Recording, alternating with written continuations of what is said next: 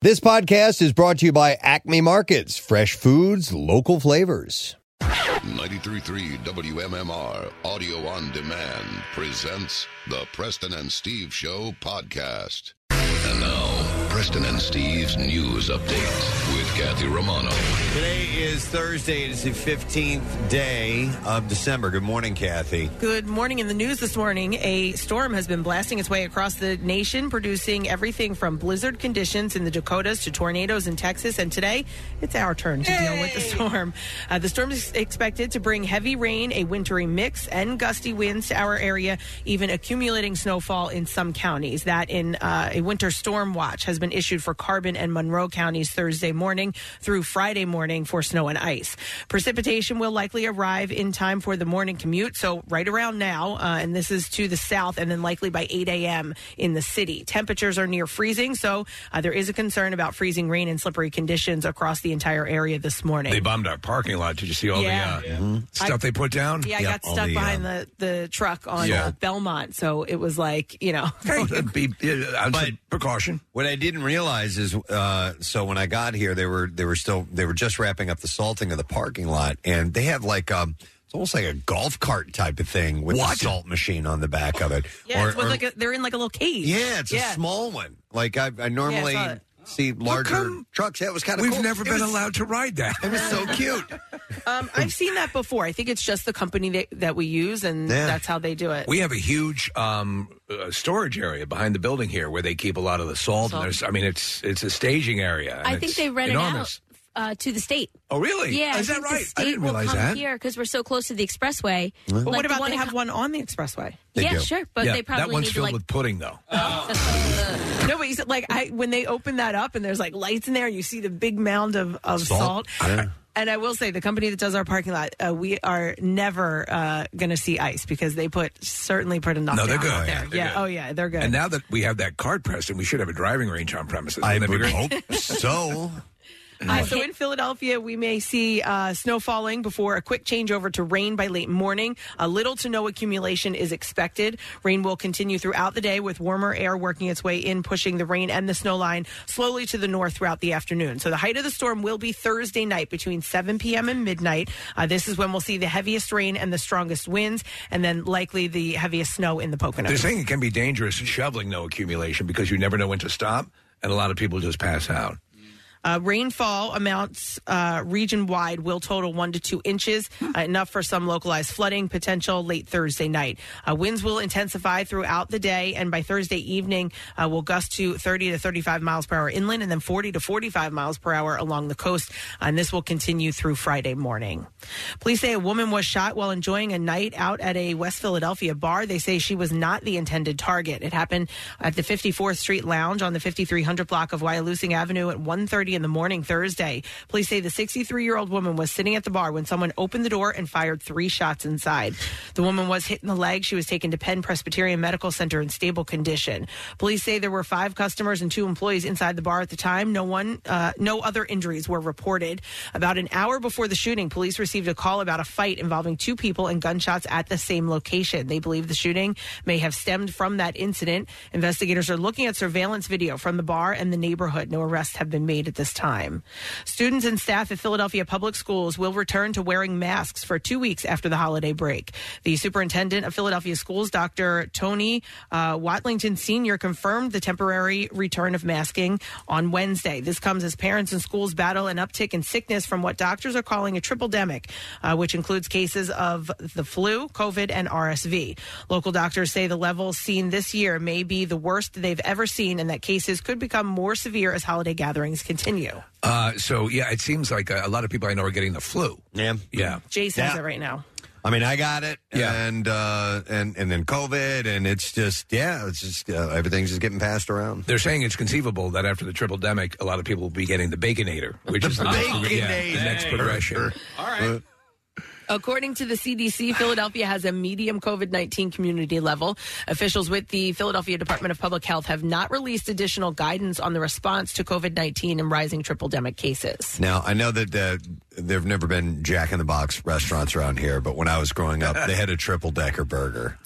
They had them on Long Island. Badass. Yes, there was a Jack in the Box. It was. You had to be committed if you were going to eat that thing. It was gluttonous, but it was wonderful. It was really good. That and their tacos. The Super Taco. Super Taco. Yep, absolutely. So good. Super Taco, Super Flu, Triple Demic. So as you're driving, remember that. Yes. I forgot for a second how we got there. Like, I'm looking at you two, I'm like, why He said are we talking- Baconator. Yeah. Okay. I Yeah, thought Preston, that it was a triple. killer sandwich. Yes, it was. Yeah. It was badass. The Triple Jack. And it wasn't the triple bonus Jack. It wasn't done up with a crazy flair. And look at the price, $5 for the combo. For the triple burger, the curly fries, and a soda. That's a damn good deal. Do they $5. still exist? Yeah, but not here. They do, but they are still in other parts of the country. I don't see Jacks around here, you know? Yeah. Yeah, Jack in the Box is more Midwest and West Coast. They're headed out that way. I think it turns into, well, no, I think they do go out west. Okay. In August, the Philadelphia School District released its health and safety protocols for the 2022. I'm not exactly sure where you can get curly fries. Now back to that hostage situation. When I understand they offer a peach milkshake, we go back to the hostage situation. Now I'm hungry. Yeah. You know? Yeah, I know. Speaking of being hungry, all right, I have a question later. Yeah. Oh. We'll get back to that tram collapse. Yeah. It's our news segment. Are you hungry, Tom? All right. Has anyone ever had Taco Bell breakfast? I'm always curious about that. Breakfast? It's right there. We can go right now. No. He said the magic words for Casey. In August, the Philadelphia School District released its health and safety protocols for the 2022-23 school year. After the conclusion of summer break, students and staff wore masks for 10 days. Sorry. The agency has not yet released additional information on the return to masking after the holiday break. All Hang right. on. Wait. I'm sorry. Wait, what? My phone. This is Dolores Claiborne. The audiobooks, for some reason, started playing on my phone. I looked at it for a little while. Then Joe. He was holding up one of the viewers, peering into it. I hear a voice. I'm like, what the hell is that? It's my phone. Preston, are you going to resume listening to me or what? Damn, he says. I didn't know if he'd changed his mind or if it was the booze talking. And Who's the reader? I'm not sure, but she does that Maine accent. All right. So sorry about that. I'm like, I hear something. I'll get back to that We're going to later. get baconators in these pods. Every once in a while, my watch will go off when we're sitting here, so somebody must say something that triggers it. Yeah, this is a brand new phone. I just got it set up, so I got to work the bugs out with it. Last night, I have, I'm doing work, and I look over at my laptop, and it has been transcribing everything I've been saying. For like, Yeah. Well, because on the phone now with the new update that's happened, because the microphone doesn't click off automatically. You now have to press actively it. do it. Yeah. So. That's funny. Great. All right, let's do sports this morning.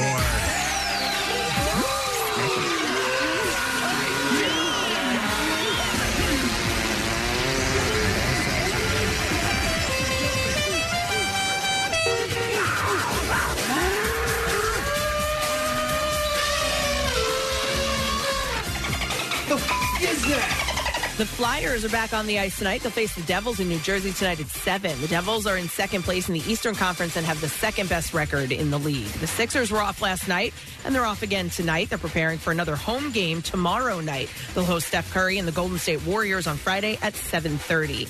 Eagles defensive end Brandon Graham was named the NFC Defensive Player of the Week for the second time this season. In last Sunday's game against the Giants, he had 3 sacks, 4 tackles, and 1 forced fumble.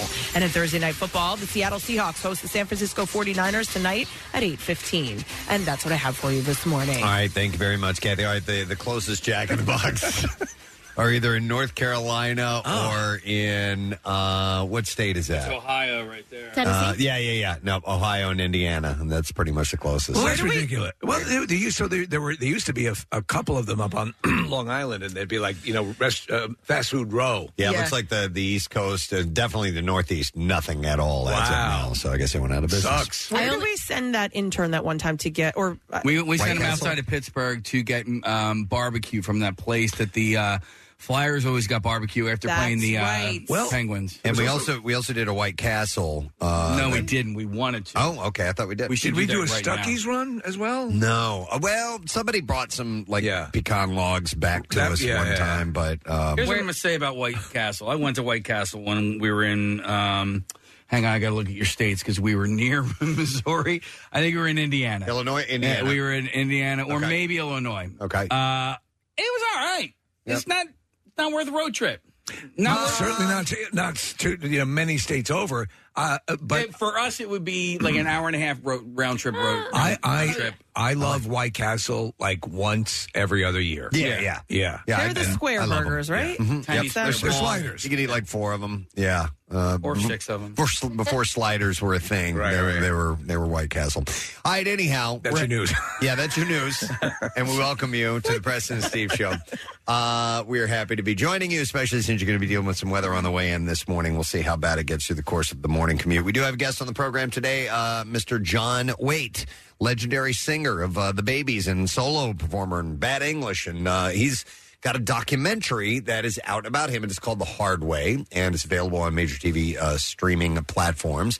And we've talked to John before. He's very, very good friends with Jackie Bam Bam. They're really tight. Jackie's in the movie. He's awesome. So that's how close they are. I mean, that's how we booked him. I didn't call any publicist. I called Jackie. And I said, hey, we want to get him on.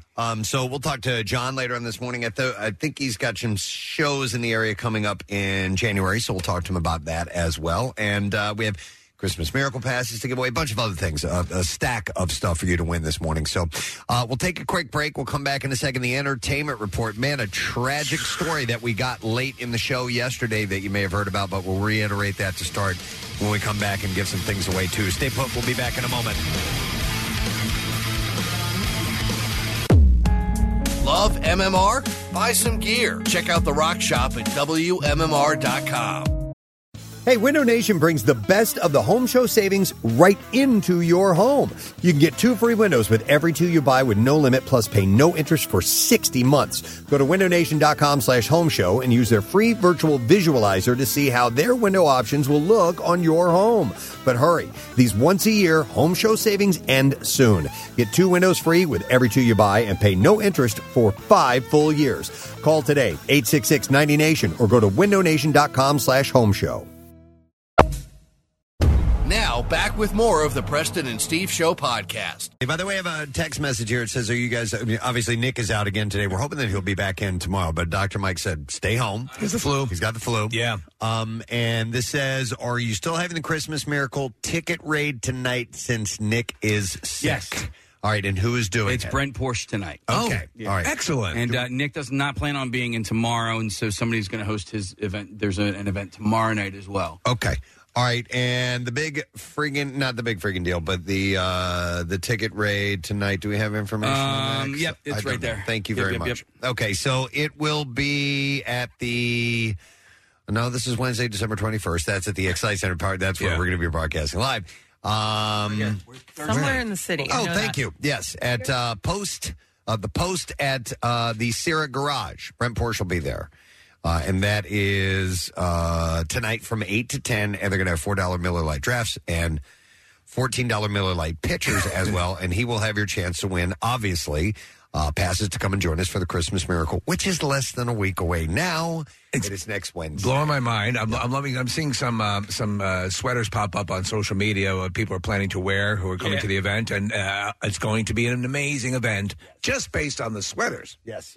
All right, and then Friday.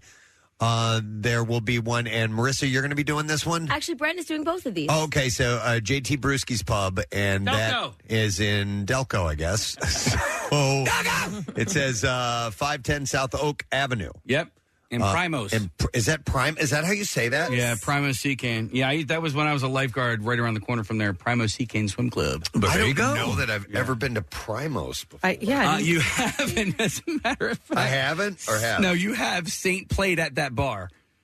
Oh, dude, I know exactly where that is. Yeah, that was a great time. It was. It was. Is that your first? No. That was like our next to last one. That was a really fun night. We had a good time. Bob Havens came out. Marissa, I think, was there. Oh, me and Matt Kyle came out. Yeah. Yep. That's cool. But what town is it near? Because I've never heard of that. Do you refer to it as something else? No, because it's its own area, but it's right Primos? next to it's right next to Clifton Heights. Okay. In between like Briarcliff, Glen Olden, Clifton Heights, Springfield, it's right there. Right there. I don't get to that part of Delco often, so but when you do, Yeah. Here's another fun fact about that. That JT Brewski's is about a quarter of a mile away from where Jackie Bam Bam got hit by a car. Oh. Yeah, hit by a When car. did Jackie Fun Bam Bam fact. get hit by a car? When he was a child and he was a kid, yeah. What? Yeah, I don't think he's been the same ever since. I wonder if but, John Wade has written a song about that. He might have. That's what change is about, Preston. It's also 3 doors down from where I bought my first keg when I turned 21 years old. Oh. Wow.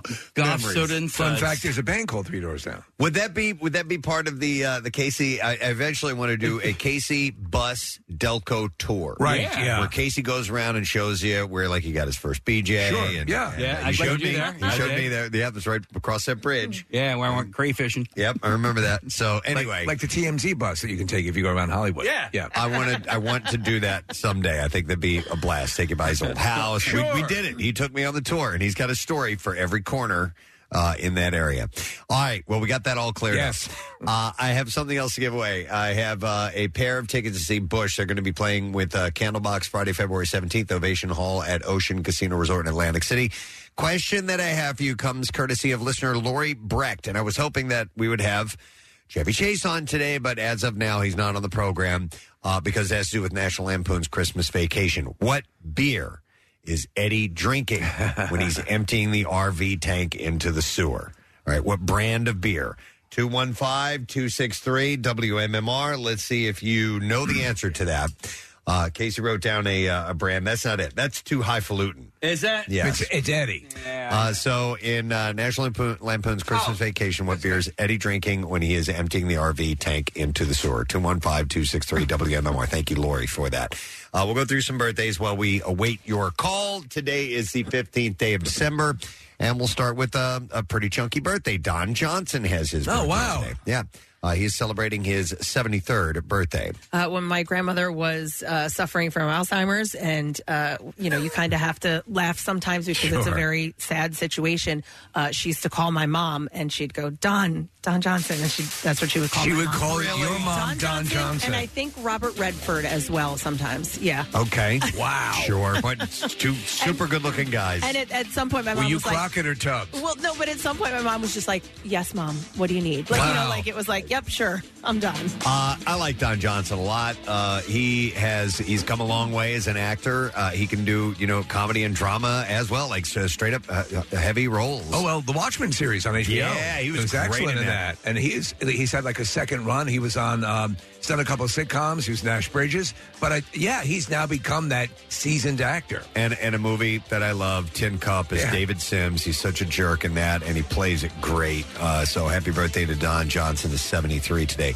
Paul Simonon, who is the bassist for The Clash, celebrates his birthday today. Here did a break with The Clash yesterday, yeah. He is celebrating his 67th birthday today, and that's him on the cover, and I forgot which album. I like The Clash. I wasn't a big enough fan where I know all the albums and everything, but that cover where he's smashing the guitar on stage, that's him smashing his bass. It's pretty cool. So he turns 67 years old today. Julie Taymor, the director. Yes. She directed Lion King on Broadway. Yes. And the film Across the Universe. Which I like. Have you seen it, of course, right? No, I haven't. I watched a little bit of it, and then I kind of realized that I wasn't into it, and I should probably watch it, being the Beatles fan that I am. Is it great? No. But there are enough moments as a Beatle fan, I think, to keep you going. So Julie Taymor is 70 today. Gentlemen, we've had in the studio, and a very important person in my life, drummer Carmine Appice, has his birthday today. He played with Rod Stewart for years, and Jeff Beck, and Eddie Money, and he started with Vanilla Fudge, but he wrote a book that was very instrumental in me learning to play the drums. You brought it in, right? I did. And he signed it. My original book. Not only did he sign it, he started flipping through it, and he saw the notes that my teacher had made and was commenting on that, and he was pointing out some really cool things. He's like, this part, he's like, I showed this to John Bonham when I wrote it, and I'm like, yeah, this is what you do. And Bonham was like, oh, I didn't know that. That's so cool. Yeah, he's a pretty cool guy, and he turns 76 years old today. Helen Slater, Supergirl, and the Legend of Billie Jean. She was Billie Jean in that movie. And City That's Slickers. a weird movie, but I like it. Yeah, I liked it. There was something about it that I liked. And you know who's a kid in that movie? Well, actually, a couple of people, but Jake Gyllenhaal. No, not Jake. City Slickers? No. No. I was talking about, I'm sorry, Legend of Billie Jean. Okay, because Christian Slater is in that Christian Slater is who I was going to say. And so is Yeardley Smith. That's right, yes. Who's the voice of Lisa Simpson is in it, too. Yeah. Helen Slater turns 59 today. Actor Adam Brody. Not all that familiar with him. He's the OC. Okay. Yeah. And it says here, thank you for smoking. And Mr. and Mrs. Smith, he's 43 today. Is he related to Adrian? I mean, he I don't has think so. similar features. He doesn't have the nose of Adrian Brody. But, No. Okay. Then you have in Shazam. What's that? Oh, so he plays at the end of the movie when the kids turn into superheroes. Yeah. He's one of them. So it's kind of a small role as towards the end. There's a few people that are that I'm like, wait, I think I know that person. They played the kids as grown up superheroes. Right. But he was one of them. He's 43 today. Michelle Dockery, Downton Abbey. I didn't watch it. I don't know the cast on there, but she's 41. So I don't know, Kath. It doesn't say which character she played. Oh. No, that's not her, is it? That does not look like her. No, that's not the. She's Lady Queefington. Oh, Lady Queefington. Lady Queefington. She's not. She wasn't in The Affair, was she? Or am I thinking? Oh no. Okay, that is. Oh my God. That's how they request she be announced. That is her. She's the main. She's the lead, right? She's the main character. Oh, she is. Yeah. All right. Well, there you go. I didn't realize that was her name. The hell do I know? Nothing about Downton Abbey. Hell. Lady Mary. Well, Michelle Dockery is. I'm sorry, Casey. You can hit that again. I can't because they're on the same channel. Farted in my face. There you go. Downton Abbey. She's 41, Michelle Dockery. And then the last birthday is Maude Apatow, daughter of Judd. She's the oldest. Judd and Leslie Mann's daughter. She's 25, so she's... Her name is Maude? Yeah, I know. That's what I thought, too. I think Maude is as an aunt or a relative, and she's named in honor of that relative. So what? Yeah, I would've skipped that name relative. her Maude. I don't know. We have a Gertrude baby down the hall. And But her name is Trudy. You know what I mean? They didn't go with Gertrude. Maudie. What would be the nickname for Maudie? There is no. It's one syllable. M. What's up, M? So anyhow, this is 40, King of Staten Island, movies like that. She celebrates her 25th birthday. She's also popular on Euphoria. Euphoria. I don't think any of you guys watched it, did you? I watched the first couple episodes, and I'm like, this isn't my cup of tea. She's really good. She's a good character. All right, we're going to see if somebody knows the answer to this question. The National Lampoon Christmas Vacation film, what beer is Eddie drinking when he's emptying the RV tank into the sewer? 215-263 WMMR. We are going to Rihanna for the answer. Rihanna, good morning. Good morning. All right, Rihanna, do you know what beer Cousin Eddie is drinking when he's emptying the RV into the sewer? Yes, Class 16. It's Meister Brow. Meister Brow!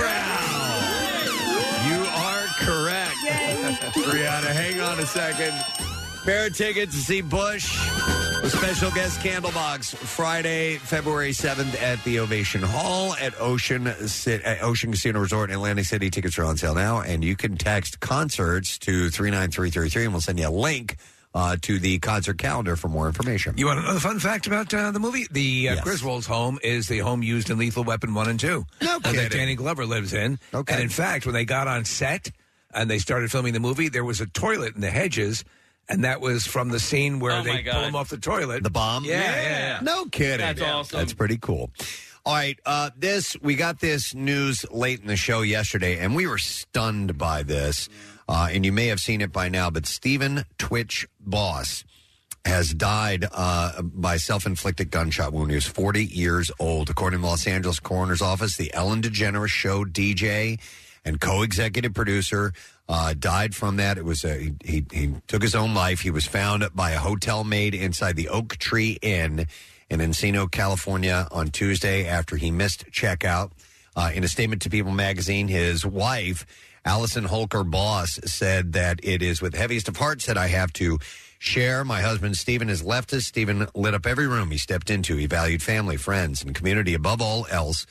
And leading with love and light was everything to him. He was the backbone of our family, the best husband and father, and an inspiration to his fans. So, wow, that one took us by storm because talk about somebody who seemed like an uplifting, happy guy. Yeah. We had him here in the studio. Marissa's has a video. I remember this. I was watching it earlier this morning of him dancing in our studio, and Casey came out and danced with him, and He just seems like a ball of he was fun.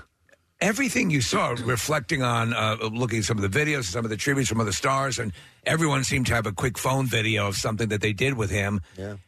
Constantly positive, good, turning people's lives around. Ellen, who people say can be very difficult sometimes to work with, this was kind. She looked to him to center her. It's just staggeringly horrible. Yeah, this one hit me really hard, and I couldn't figure out why. And I was thinking about it yesterday. I mean, I actually teared up when after I heard this and heard the details. And I think it's because so I follow both him and his wife on social media, and they, like you said, always looked so happy. It's that they do these dance videos, and they're always smiling, and they bring their kids into the videos, so you see them, you see their family. So I think after hearing it and hearing the details and what happened, I knew those faces. I knew the people that, not personally, but knew their faces of who were directly affected. By this. And just thinking of those little kids and, his beautiful wife who's always smiling in these videos. Like, I just had their faces in my head and was like, God, that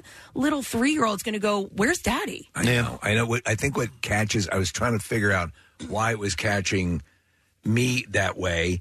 And I think a little bit of it has to do with how was there was not one sign. How could I, and it's a stupid thing to think, not see that somebody might have been suffering. I didn't. I wasn't with him 24/7 or whatever. Yeah. But it makes you question your ability. How many other people around me might be putting on a similar happy face and could be suffering? And that throws you off. It's like, oh my God! I even took a different take on that, which is like, if someone like that can do that, what in my life might happen that might make me go, there's no turning back. I mean, it's just, it makes you question a lot of things. And the big question is why. Yes. And we don't know. And no one will ever know. As we as people just want to know that type of thing, and we may never know. I don't know. Like suicide notes and stuff like that. Like, I feel like they're important, at least. I don't know. Is it okay to be, mad at him for doing this? And that's honestly a lot of the surviving children and spouses of people who now they love the people that obviously gone. But there is anger. Yeah. Why did you have now consigned people in your life? Well, and it'd probably be if you could probably bring him back and say, think about what you're now consigning your family to forever. But the people that you forget about is the lady who found him. Yeah. Right? She is just, doing her job, cleaning rooms, doing, whatever, busting her ass. And then she opens this and she has this thing implanted in her mind for the rest of her life. By the way, that hotel apparently was walking distance from the home. Well, yeah, that's why I read that the wife ran into the police station saying she couldn't find her husband and that he had left his car at home. And that's what kind of tipped her off that there was something wrong. I guess he had walked there. But I think you can appreciate the fact that he didn't want his family to find him. I understand that, but somebody has to find you. Somebody commented on what I posted, and she, I think it was a she, said that she was in that position, and somebody stopped her, and she is so thankful that they did. But that you have to remember, it is a sickness. Mental illness is, it can be so severe, and if you don't suffer, you don't. A lot of people don't understand, and if there's anybody out there, that feels that way, just know that there's help. There is the suicide line. There's anybody. Just turn to somebody, because this really shouldn't be, this is not the answer. That's a great there might be something that can help you. Even though you feel you've exhausted all of your resources, there may still be something out there that you can find that will help you in your suffering, because that's what it is. They're suffering, and they may think, well, why should I suffer anymore? Why should I just hang in and suffer so people aren't mad at me? Well, but there might be something out there that you haven't tried yet that is the answer. That could fix it. Fixing it. So you almost want to say, make a deal with yourself. Yeah. Before you go to that last step, try talking to someone. Yeah. But you don't know. Preston, was this I just need to take a breather, I'm going to go to the hotel room, I'm doing it. An overwhelming sensation. Well, and a lot of time they think, because we're saying, the family, the wife, the kids now have to deal with this. They think they're going to be better off. That's what they think in their mind. That's what the sickness does to them. Well, anyhow, you can reach out. 8988 is now the suicide prevention emergency code number. It's like 911, but it's 988. So call it if you're having thoughts. By the way, Ellen did post on Instagram writing, I'm heartbroken. Twitch was pure love and light. He was my family. I loved him with all my heart. I will miss him. Please send your love and support to Allison and his beautiful children, Wesley, Maddox, and Zaya. By the way, I thought her message was a little bland. I thought she would have given more. She might have been. Well, listen, judging by the video, I know. Like the video when the show was wrapping up, and she called him over, and she was getting emotional immediately, and then she had this. Then they had this footage of her talking about him. She couldn't even finish that. That's how much he meant to her. I know. I said to my cousin, maybe she's so distraught she couldn't write anything. Maybe someone else wrote it for her. You know, whatever it is. I understand that. People, they mourn in different ways.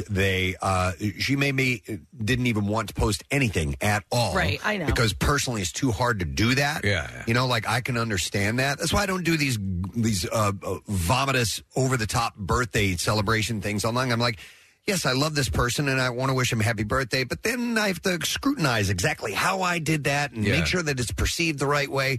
And think about that times 10 when it comes to the death of someone who you really, really love. You want to do it right. You want to do it right. Yeah. And so, listen, we can't, it's not time to point fingers. But anyway, he had, as Kathy was saying yesterday, he came up on So You Think You Can Dance. Yeah. And he joined Ellen's show as a DJ 6 years later and was elevated to executive producer in 2020 of that show. So that's how she met him. He did I think, one of the best dances that was ever performed on that show. And she does this with these types of shows. She would bring them on. She brought him on and they recreated that dance together. And then they built a relationship from there and he ended up on her show. Wow. Sad news. So hopefully we can find out more. I don't know. We'll see.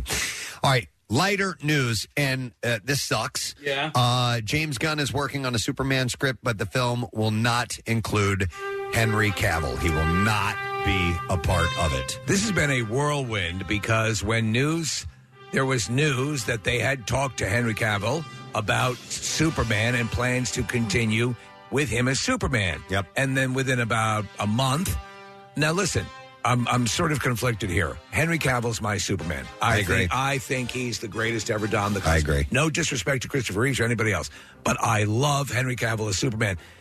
But James Gunn knows what he's doing.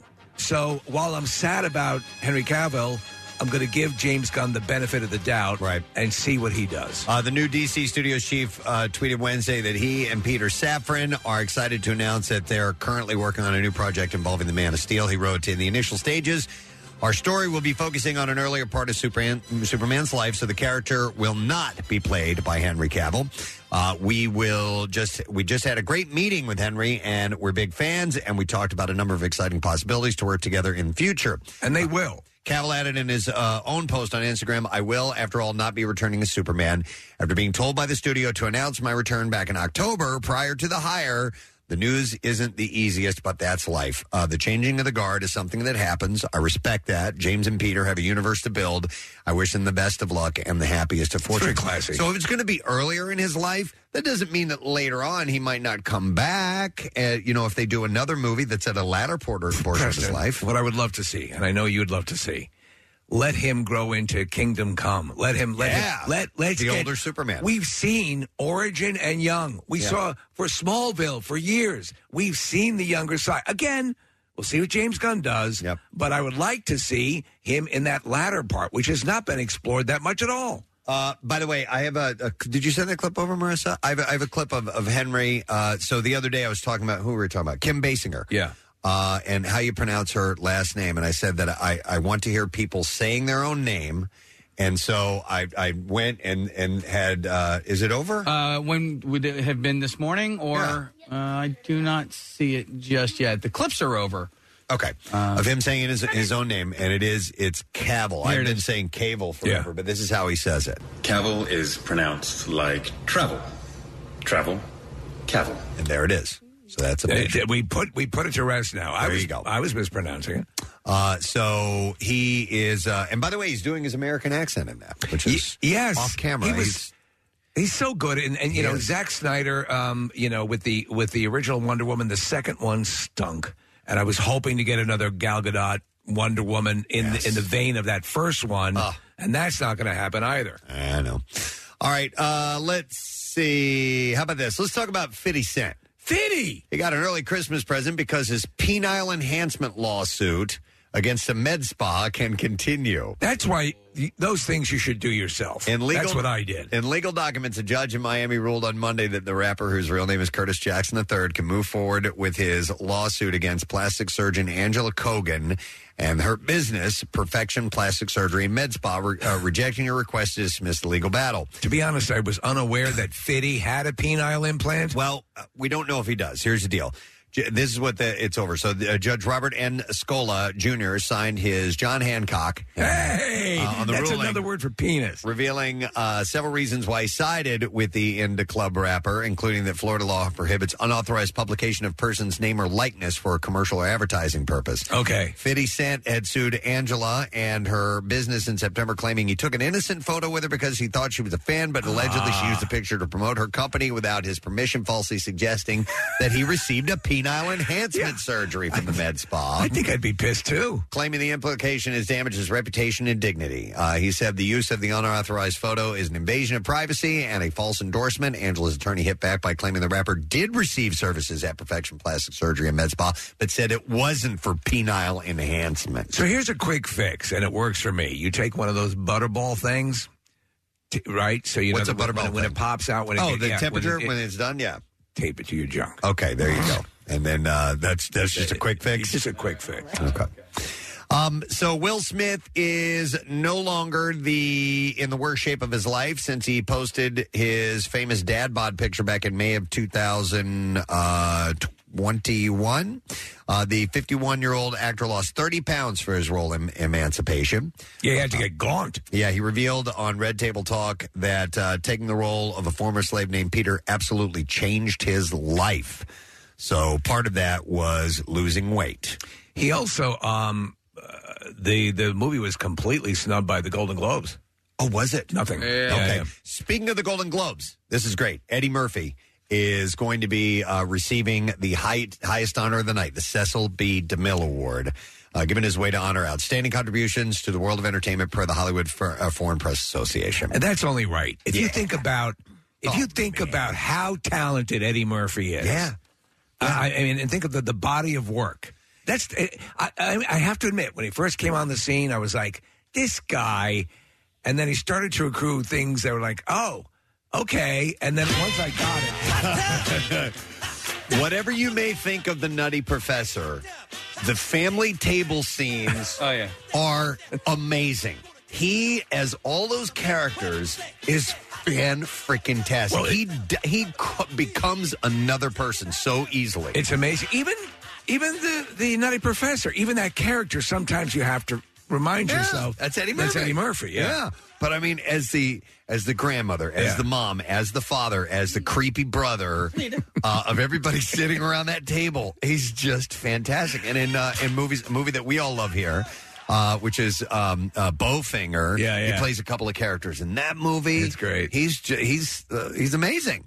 So Murphy is a 6-time Golden Globe nominee. He picked up one trophy in 2007 for his critically acclaimed turn in the movie musical Dreamgirls. He snagged nominations for 48 Hours, Trading Places, Beverly Hills Cop, The Nutty Professor, and more recently, Dolomite Is My Name. Oh, which is very good. Have you seen the trailer for his new movie with Jonah Hill? No. I think it's called You People? Yes, and it's Jonah Hill wrote the script. Yeah. It looks hilarious. Where Jonah Hill wants to date Eddie Murphy and his wife's daughter. Yeah. and he's saying everything wrong. He's saying all the wrong stuff. And Eddie's reactions is just like, you've got to be kidding. He's fantastic. So the award is among two of the night's highest honors, with the other being the Carol Burnett Award.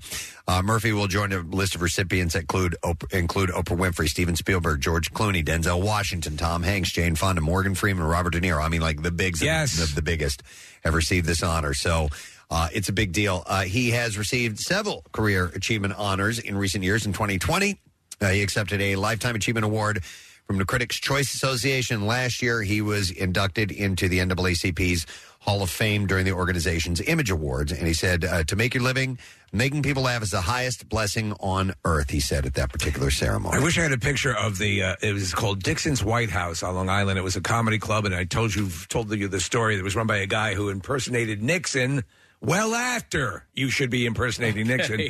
But anyway, he would take, if you played the club a number of times, he would put your name up on a list in alphabetical order. And so I was sitting right there in the jungle with Eddie Murphy. I'm That's like, awesome. that's the closest I'll ever come to Eddie Murphy. Another award is taking place, speaking of comedy as well. The Kennedy Center announced Wednesday that Adam Sandler will be the 25th recipient of the Mark Twain Prize for American Humor. Dude, that guy right there tonight, please, I beg you, is getting the Mark Twain Award. And you know what? Yes. Oh, my God. Oh, my God. There's another. By the way, again, with those earlier movies, I was like, oh, my God. Like, The Voice. And then you go, oh, okay. As they roll out the different talents and abilities that they have, and you see, he's great. He's so cool. He's a loyal dude. As a producer, there's tons of guilty pleasure Adam Sandler moments. Well, and as far as I know, he's getting the comedy award, but as far as the drama goes, when I saw the first time I saw Rain or Me, oh my God, I'm like, he's good. This is fantastic. Like, this isn't just pretty good. This is really, really good. It's a very sad movie, but it's it's uplifting in points. But he was amazing in that, dude. I'd give him a lifetime achievement for Little Nicky. Yeah, Little Nicky. I effing love that movie. Chicken. It's awesome. It's effing awesome. I mean, I had his poster over my bed. Did you really? Over your bed? Full-size Billy Madison poster right above my bed next to like a Ferris Bueller poster, Airheads. He was very pivotal in my growing up. All right. That's cool. Yeah, I can see that. Awesome. Let's see. A couple other quick casting things here. Jason Momoa and John Cena are set to share the screen in a new movie. Both actors have been cast in an action comedy film called Killer Vacation. Now, I heard they were doing a reboot of On Golden Pond. Maybe they are. I'm not really sure who's going to be Norman. Maybe John Cena. Jason Momoa has longer hair. So he can play the Katharine Hepburn character. So where were you? Yeah. The script for I was listening to the loons. Killer Vacation will be written by Mark and Brian Gunn, who also wrote the script for Dwayne Johnson's Journey to the Mysterious Island and Brightburn. So I'm going to suggest this to you. What is that? You need to see Peacemaker. You haven't watched that? I watched the first episode and it didn't grab me, but I know you guys love. Yeah, I'm so surprised. Yeah. Oh, I thought musically it would have captured you as well. I'll probably eventually come around, but there's a glut of superhero stuff that I haven't even gotten. There's to, really man. nothing out there to watch, Preston. Yeah, there's nothing. So I mean, like I started She-Hulk, I didn't finish that. I started Moon Knight, I didn't finish that. I'm just it's overkill. Peacemaker will go right into the boys' territory if you give it a little time to breathe. So Momoa is going to play a villain in the film whom he describes as very flamboyant bad boy. He will also star in the second installment of Aquaman. Of course, that's coming up in 2023. Here's the deal, man. As I was watching Avatar, The Way of the Water, right. I'm simultaneously just mesmerized by what I'm seeing on the screen, and also I'm looking down my nose at Aquaman because it can't hold a candle to what James Cameron did underwater. Look at how long it took to do it. I though. I know. What is that Avatar episode on Netflix? Did you see that? No. It's like an introduction to the movie. I don't know if it's like an extended trailer. It's probably like a recap that gives you sort of a brings you back up to speed. Not that the original story was that complex that you would have. Yeah, right. I'm so lost. Right. All right. Let's see. Reese Witherspoon is set to star in and executive produce what is being referred to as the Ted Lasso of the cheerleading world. According to Hollywood Reporter, All Stars is set to air on Amazon Prime. What? I'm with you. Because Ted Lasso is lightning, and it's just in a bottle. It's so, and when I get that as a framing mechanism, and I get where they might be going. To me, I would say that, like Trying is a Ted Lasso, excuse me, like style thing, but. I know what they're going for when they say that, but there's more that goes into Ted Lasso being Ted Lasso. Right. Well, here's the deal. It centers on a former cheerleader who cons her way across the Atlantic to teach cheerleading at a school in England. That's so they're doing Ted Lasso. the same, almost the same formula for this one. So I don't know. It's Reese Witherspoon, man. She's great. She might be able to pull it off. We'll see. And then finally, the sex lives of college girls has received a renewal at HBO Max. The Mindy Kaling and Justin Noble comedy series will get a third season after becoming the top-performing original series on the streaming platform. So they're going to go for it. I know it's there. I've never watched it. As you said, there's too much to watch. Yeah. All right. I think we're ready for Calypsis. So in its third season, Southside amps up its ambition while still putting the residents of Inglewood in uproarious situations. And here, writer and producer Sultan Salahuddin talks about his appreciation for the job. Here we go. I'm very, very thankful to be in this position because I know there are people out there who are working at jobs that they don't enjoy every day. And for that, I salute you all because keep getting it. Eventually, you'll get to where you want to be. But I have transcended that, and now I'm doing something that I love to do every day. I don't think I want to see it. Southside Season 3 is available now on HBO Max. I love that clip from Michael. Robert Downey Jr. turns the camera on himself and his father in the iconic cult filmmaker Robert Downey Sr. The iconic cult filmmaker Robert Downey Sr. in the new documentary Senior. And in this clip, Robert Downey Jr. talks about how this film came about. Here we go. A bunch of years ago, my dad wanted to make a documentary about George Hamilton and his son Ashley, and we even shot a few days on it. And then my dad watched it and he goes, "This is garbage." You know what? There's this other father and son. So we were talking about father and son documentaries. I don't think I want to see it. Actually, I do want to see that. Senior is out on Netflix now. If you'd like to check that out, yeah, I would like to see that. I wonder where all it goes. Is it the story of Robert Downey Jr. growing up? Well, it is because they revealed that one of the aspects explored in the documentary is the fact that his dad introduced him to drugs when he was 5 or 6 years old. Oh, wow. Yeah. So, and it was kind of an askew dad kind of, don't drink, smoke. This is less damaging. Introduced him to pot and got him going down that path. Sounds like the Anthony Kiedis' dad. And his dad, who did the same thing. Kind of brought him along for the ride, which is kind of bizarre. But all right, so that is out if you want to see that now. All right, and that is what we have in the entertainment report for you this morning. On the program a little bit later on, we're going to have Mr. John Waite. Yes. Speaking of documentaries, there's one called The Hard Way that is out about him, and Jackie Bam Bam is in the documentary, which is awesome. Yeah.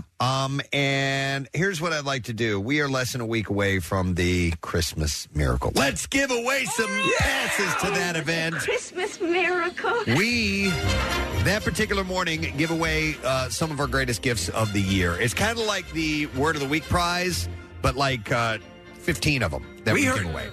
A couple yesterday that blew my mind. Yeah, we're excited about the prizes that we have a chance for you to win. And we like to do it to our loyal list of fans, people who have been with us through thick and thin and know a thing or two about this program. So we ask questions in a trivia game about our program to see who has the know-how to get those prizes. So we will take callers 10, 11, and 12 right now at 215-263-WMMR. It's next Wednesday, Parks Casino in Ben Salem. You're going to have to get up nice and early like we do and be there for the whole thing. We'll be in the Excite Center, and you have to be at least 21 years of age. And yes, the bar usually opens at some point while we're there. Does. We're going to have live music. Wofat is going to be performing for us, which is really cool. This big brass band. Yeah. So we've got a new dimension there, and we have a variety of prizes for you and your guests to win. Only you can be qualified to be a part of the trivia game, but your guest might win. And wear an ugly sweater, because Miller Lite sponsors that, the Miller Lite Ugly Sweater Edition. In fact,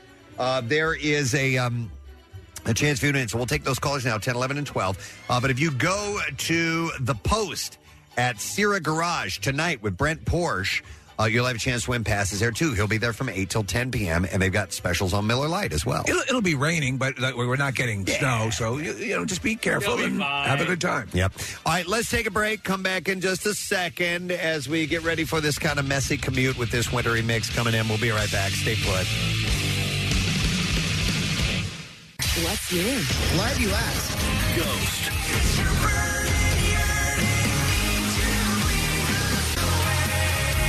Disturbed.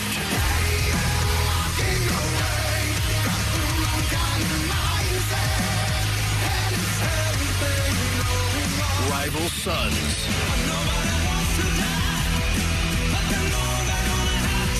New music, more of everything that rocks. On 93.3 WMMR. Got a text that says, dude, is it snowing and sleeting by you guys? It is here in South Jersey. I can't tell right now, but I'm looking at the radar. Just pulled up the app, and it's showing a mix where we are right now. Yeah. The roads look wet. And it's looking like more towards Norristown, Phoenixville, Exton, Malvern, out those ways, and Pottstown, that they are getting some snow.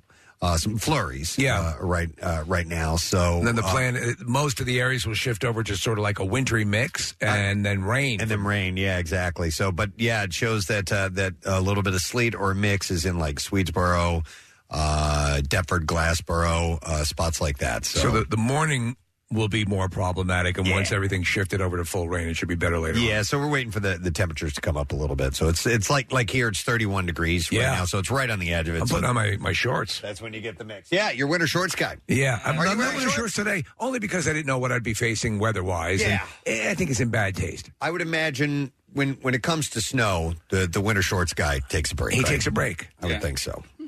All right. You know what we have not done in a few weeks, and I'm overrun with some stories. We have not gone to the Hall of Knowledge, the Just Saying Institute. The Just Saying Institute, the new Kathy Romano Dental Institute. I think we're going to talk about that later on. Kathy's got some dental things looming. But no, Just Saying Institute, I have some interesting studies and information to pass along to you. This one just came out the other day. And Kathy, I don't know if you saw this or not, but it was a picture that attracted me to the story, and it showed stunning. It was bright green light coming from what they call a toilet plume. Particles highlight an invisible phenomenon that's easy to ignore, but many that might deserve more of your attention. So the University of Colorado Boulder engineers studying the spread of fecal pathogens and health hazards associated with flushing pointed laser lights I know. at a lidless public restroom toilet, the same kind commonly seen in North America public restrooms, to illuminate rapid spreading tiny water droplets. And the picture will terrify you. Did you see it? You know this is why I hold my breath when I flush the toilet and leave and run out of the stall. You hold your breath. I've told it, and there are people who Nick laughed at me. I almost got angry at me because I do that, and I was like, I don't care. I don't care. By the way, our toilets will flush automatically. Automatically. Yeah. So you could just simply walk out and leave that big steamer right there. Swam. Yeah. So and you have to worry running about out. it. Here's the deal, yes, my sister-in-law actually told me this years ago, and she showed me. It wasn't this picture, but it was similar. And she's like, "Oh my God, look!" And like, because it was when we had, when the kids were little, and you're in there, you're like, crushed in the stall. Everybody's trying to go to the bathroom, and and so she told me that she holds her breath and runs out, and I was like, "That's not a bad idea." Yeah, I think I'm going to do that. You're like a gymnast when you're in there. I would say this. There a lot of times diseases and things can be transferred through particulate fecal matter, and so that's part of the deal. But it is a terrifying photo. This is going to set a whole bunch of people off who are going to be like, I knew it! Yeah. I knew it! So listen to this. John Cromaldi, who's the lead author on the study, and he's also the head of the Ecological Fluid Dynamics Lab at CU Boulder, said, we had expected these aerosol particles would just sort of float up. But he says, and I quote, they came out like a rocket.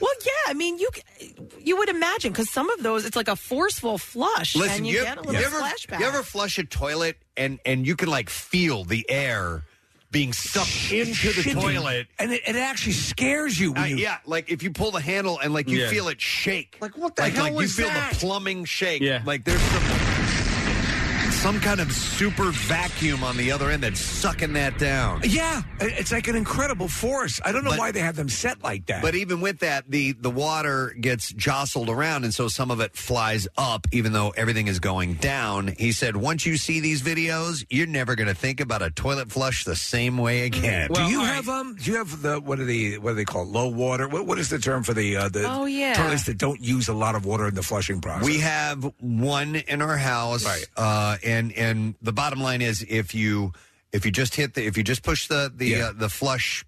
What the handle down? It will just flush a tiny bit. Right, the more yeah. you hold it down, the longer the flush. For So- a 1 and 2. yeah, exactly. Yeah. And there are also some that have two different little buttons on top. Yeah, but I never know which is which. The little one's for pee, the big one's for poop. Yeah. Hey, Kathy, real quick, when you're sometimes they're made that way, Kathy, where one is a little bit larger than the other, and so that's what it is. Kathy, when you're at home and you have to flush the toilet, will you put both toilet seats down first? The lid? Yeah. Okay. You guys don't? No, and listen, I want to say this. No, I actually hold my face down and waft it up. By the way, your own fecal matter is not going to cause Yeah, but I don't want it to problems for spray all over the bathroom. Okay, all right. She's a lady. She's just thoughtful. Yeah. What were you going to say, Case? Nothing. Okay. We've moved on. So until now, no one understood that what the airborne particles above flush toilets look like and how they land on the surrounding surfaces in what a school news release called a spur-of-the-moment experiment published in the Journal of Scientific Reports on December 8th. The research made a big splash, providing the first direct visualization of a plume. Researchers hope the study will lead to improved disinfection and ventilation strategies or toilet and flush designs as well. Yeah. Yeah. Okay, so we've had lengthy conversations about what we like and don't like about toilets, and if they could fix this a little bit, that'd be nice. I wonder, did they have any indication as to how much of this spray they believe leads to unhealthy situations? Well, fecal matter, along with various pathogens and water particles, can blast through the air and on surfaces after flushing the toilet without the lid on. Understanding the way these particles move is important in mitigating risk to exposure from pathogens such as E. coli, C. difficile, and neuroviruses and endoviruses. Steve, they said that energetic airborne particles from the plume made unpredictable movements, but mostly traveled upwards, rising to the lab's ceiling. Wow. Backward towards the rear wall and outward, spreading forward from the ceiling and into the room. They say, Kathy, that in a lot of cases, the vapor actually follows you home. Right. The goal of the study was to capture dynamic visuals of these smaller particles, which are hazardous because they float in the air for longer and can easily escape nose hairs and reach deep into one's lungs. So your nose hairs actually are supposed to stop stuff like that. That's why it's there. That's why they're there. That's why they don't need to hang out of your nose. Yeah, though. no, you can, you can trim them some, but they do have a... I hate that look of the... I know. I do. Little tribbles hanging. Yeah. My dad, like, he's of an age where he just doesn't care. Same. It's disgusting. Just trim it back. At least flush with the edge of the nostril. I gave my dad a nose trimmer, and I remember looking at him one time, and I went, "Where is the nose trimmer that I got you?" Like, he goes, "Oh, it's in my top drawer." I'm like, "Well, use it." It's funny, but I hardly use it. So if it doesn't bother him, then let it go. In case they hang out, like it bothers everyone else. Okay. I don't need anything else to think about when I'm in a bathroom. I already went from an episode, I looked it up, in 1996 of pop-up video, Jules, Who Will Save Your Soul. It told me that the first stall in every public bathroom is the cleanest stall, and I've always used... Jules told you that? Yes, exactly. VH1 told me that. Oh, okay. Wait a minute. Why? Why does no one go in that first I don't stall? know. Is it too close to the door? No, because the perception is that's the most used stall. Yeah. Well, and I think typically it's the handicap stall. No. Yeah. So I think that you pass by it. At least I do. I don't use the handicap stall if I don't have to. I use the handicap stall a lot because I like to bring a charcuterie board in with it. No, please. Cool.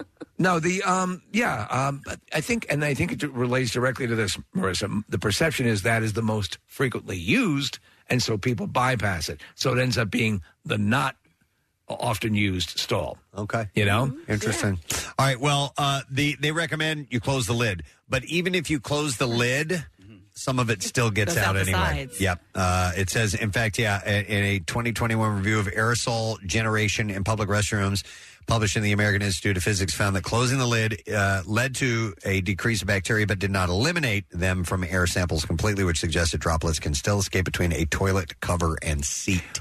Let me ask you, in your family, Kathy, are you the most germaphobe? Or is are you neck and neck with your mother? I'm not sure. Okay. No, I'm probably a little worse than my mom. Okay. But that's where it the comes. student has become the master. But that's where it comes from. Yes, you know, absolutely. Yeah. All right, I have another bit of scientific study that was done. This one I found very interesting. Snakes, yes, are best known for their venomous bites and things like that. But I have some interesting things about snake genitals.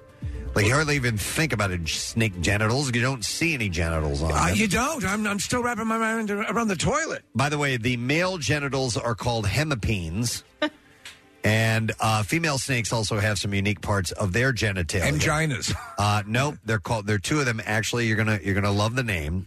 They're hemiclitoras. Really? Yes. All right. Wow, we can say that. Yes, we can because we have hema in front of it. So they have two of them. Believe it or not. Is it hema or hubba? Hubba clitoris. No, hemiclitoras. Yeah. Is what they have two of them. It's also the picture for the angels. No, it's not. A first of its kind study published on Wednesday in the Proceedings of the Royal Society B provides the first anatomical description of female snake.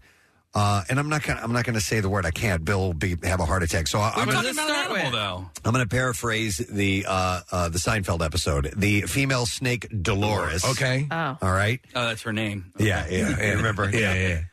It finds that at least 9 snake species have not one but 2 of them. So that's why they call them hemiclitoris. So the snakes have a Dolores in. Okay. They have 2 of them. There's 2 of them. There's 2 of them. Of course. And where are they aligned along the body? Oh, I don't know. Across the animal kingdom, female genitalia are overlooked in comparison to their male counterparts, according to the study and lead researcher Megan Falwell, who is from the University of Adelaide in Australia. She said, our study counters a long-standing assumption that the hemiclitoris is either absent or non-functional in snakes. But a team of scientists from Australia and the United States can contribute to the groundbreaking research that examined female genitalia in adult snake specimens from 9 species compared to adult and juvenile male snake genitalia. Well, okay, so besides the hemiclitoris, do they have hunts? I don't know if they have hunts. So that based on the CT scans of the species in the study, where's this study from? Australia. He found it in the bathroom. It's at the University of Adelaide. Yeah, they do a lot of good snake work there. Because I can't find anything about it. How are you spelling it? Hema. HEMICLITORES. Nestle's makes the very best. Yeah, there's no information about this. All right, well, it's a legit study. I mean, you're on your snake porn site again. Do a search on Megan Falwell. Yo, ever heard of jerk snakes? Yo, ever heard of jerkmate? I love jerk snakes. He's trying to correct the word to helicopter. Yeah, see, it's a fairly new term. Or just do a search on snake genitalia. I did. So, Preston, something that is, and I wasn't quite realizing this had been a long, elusive thing, right? And you probably projected that, and I didn't pick up on that. The only thing I found that says the female equivalent of a hemipenis. Kathy, here, look up on the monitor. CBS News has it. The Guardian has it. CNET has it. So, yeah, this is a legit story. Yeah, I don't know. Let me ask you. You don't know. So, sex in the animal kingdom is primarily a perpetuation of the species thing. We don't believe that there's pleasure. The that snake is like, you totally missed my spot. And there's 2 of them, too. And you didn't get either of them. I need twice the chance. Yeah. Okay. It says, if more research confirms that this functional thing exists in these ladies, it could challenge the assumption that sex is coercive in snakes, right? And could advance the study of female genitalia throughout the animal kingdom. So it's horny snakes, yeah. But we're in it just for like casual snake sex. So the team found that like the 2-part hemipenes in male snakes and lizards, females have sensitive nerves. Their unit, their equipment has sensitive nerves and erectile tissue. However, unlike in males, the female's hemiclitoris does not have hooks and spines that are believed to assist in mating, which male units do. You have a hook and spine? Yeah, it's next to my butterball turkey thing. No, but we've talked about like cats that get stuck together and ducks and things like that. My dog Chelsea and our neighbor's dog got locked. Yeah. They did? Yeah. How did you get them apart? It's a hacksaw. No, you have to wait for everything to disengorge, I guess. Were you friendly with the neighbors? Yeah, we started my friend Rick and his dog. Because that would be awkward if you didn't. Yeah, so if you didn't really know them, you had to stand there and wait. We had to stand there and wait until they. They were both fixed, but it was funny to watch it. Oh wow. The study, by the way, so it said the study allowed the team to provide accurate descriptions and labels of the genitalia of female snakes and can better our understanding of reproduction, evolution, and ecology in all snake-like reptiles, lizards included. Ladies and gentlemen, I have some great news about snake sex. Yeah. They have 2 men in the body. What? Yeah. According to this, I thought that was very interesting. That's so... All right. I wonder, in general, were you? Do you think most women would vote for 2 if they could? Yes. Where would they put that second one? I don't know. There's too much going on. I would, down there. I would align them vertically to make it look like an elevator. Oh my God! Right? Steve. What floor do you want to go to? Yeah. Would you vote for the bottom? I'm not gonna Dolores ask Kathy. takes you to Cho's, right? In our basement here. Yeah. I don't. Why not? If you could have 2 penises, would you? No. Yes, but I would just attach the second one to my current one. Okay. For length. For length. Just a show off. Are some people? Are there people that are born with multiple? I believe genitals? so. I think so. Right? So. It's an anomaly. I think you did have a story of a woman who had 2 vaginas. I've heard of that. Yeah. But I didn't know if there were men who have... Yes. In the history of all the anomalies that occur, 2 functioning ones? I know one could play the harmonica. Okay. No, I didn't... I mean, that's entertaining. Oh, my God. Marissa just pulled up a picture of something called diphtheria. Right. What the hell? And it's one of the Addams family relatives. And oh my God, it's horrible. There's a picture of it on Wikipedia. That's horrible. What's the top? That's a major. Happening? That's a major deformity. Yeah, here's audio of it. Wow.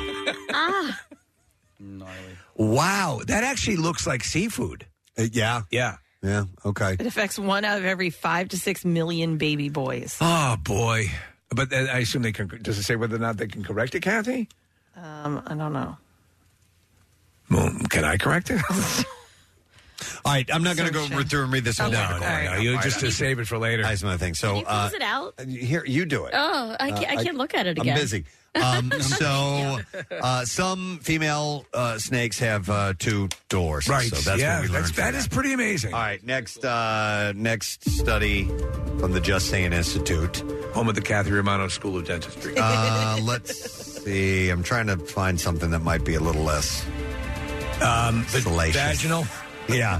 How about this? All right. This is away from medical science and onto maybe the mental side of things. Yes. Encouraging men to maintain close friendships through life, promote their physical and mental health for the long haul. Now, the title of this article was Why Snakes have to... No.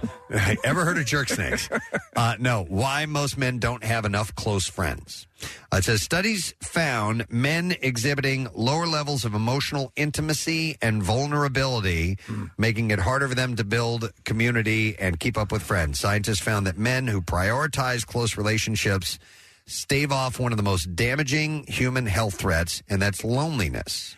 I just finished a book on we tend to think of loneliness as sort of this, oh yeah, it's sad that they're lonely, not realizing, and the book makes the case in many studies, people literally die from loneliness. Wait, but hold on. You're saying that men don't have close friends because they're lonely? They don't have enough close friends. Watching too much snake porn. No, they said that men who prioritize close relationships stave off one of the most damaging human health threats, loneliness. So if you... So lonely. This is this poor guy. So lonely and sad, real alone. So yes, if you have close friends, you can stave off. Got it. It's better for your mental health. Do you have many close male friends? I have I have 3. Okay. Yeah, that I would consider. Yeah. Or no, I mean, I have you guys too. Yeah, it's a different dynamic because besides me, yeah, right hand man. You are but I know what you're right-hand saying. man. As outside of work, which is a unique, right. But typically, I would say men don't have as many of those close friends. So let me ask you this. You know, like I think 3 is actually a pretty good number. So for women, do you like my wife has many friends. I would Rochelle too. I'd probably say though it probably falls into the 3 or 4 very good friends, like close friends. I'm probably at like 5 or 6, like very good close friends, Okay. and then of other people kind of in different crowds. But like Throw something out there. Do you think maybe it's because when the ladies in your life don't want you hanging out with your friends all the time? Do you know what I mean? Like you always hear. You're saying my that wife is not that way. I'm sort of free reign to do what I want, and I'm not. Just stay away from the stove. No, but you hear. I'm allowed to use the stove. I mean, that could be a reason why the close relationship dwindles. I don't follow. What do you mean? She's saying he's blaming the women. Like that's what he's saying. But like that whole Friday with the Fridays for the boys, right? And that's great, great. And then after a little while, and it's like, no, listen, man, you have responsibilities here at home. You can't go out with Stan tonight. You got to stay home. It may be that way in some cases, yeah, but not in mine personally. No, that's what I'm saying. Not mine either. Yeah, and I have just a small couple of very good friends, and that's and that feels right to me. And I don't feel that there is a joy to having that in your life. And I can understand what they're saying about this, Casey. You're very fraternal, and you have a guy friends. Would you say close male friends 3? No, I'm more than that. Okay. Yeah, more than that. Casey's more social than we are. But also, I mean, listen, I'm also living where I grew up, right? That's a good so, point. I'm literally 1.5 miles away from my one best friend and a 10-minute ride from my other best friend, and then I've made, friends along the way as well. Side topic. Yeah. What percentage of people that were born in Delaware County do you think never get out of Delaware County? Oh, my God. 70%. Well, is it also that close cult thing well going on? Kathy thinks it's a cult. I would say that there are neighborhoods that I really like, Roxborough, and in certain areas that where people by choice stay because they want that. Yeah, absolutely, and that can lead to more closer friends. Casey's right about that, because if you do have people that you grew up around, there's a more likelihood that you're going to have a longer life companionship. They say, friend like a prison friend. Yeah. But I mean, like, even my best friend, my buddy Steve, like, we'll talk. We'll go through stretches like once a week. We'll talk, but then it may be a couple months. Yeah. I mean, it's not like we're every day on the phone. He listens every day, though, man. He does. He does listen. He's a good friend. He's a good friend. Yeah. Yeah, I like that guy. So what you need to do is keep that in mind. And I do have some fears of down the road, especially at a latter point in life of being lonely. Right. So lonely. It's inevitable. It all depends on how your life plays out. So you know what though? Make sure that you understand the importance of hugs and that the family and encountering people and all that. It does it.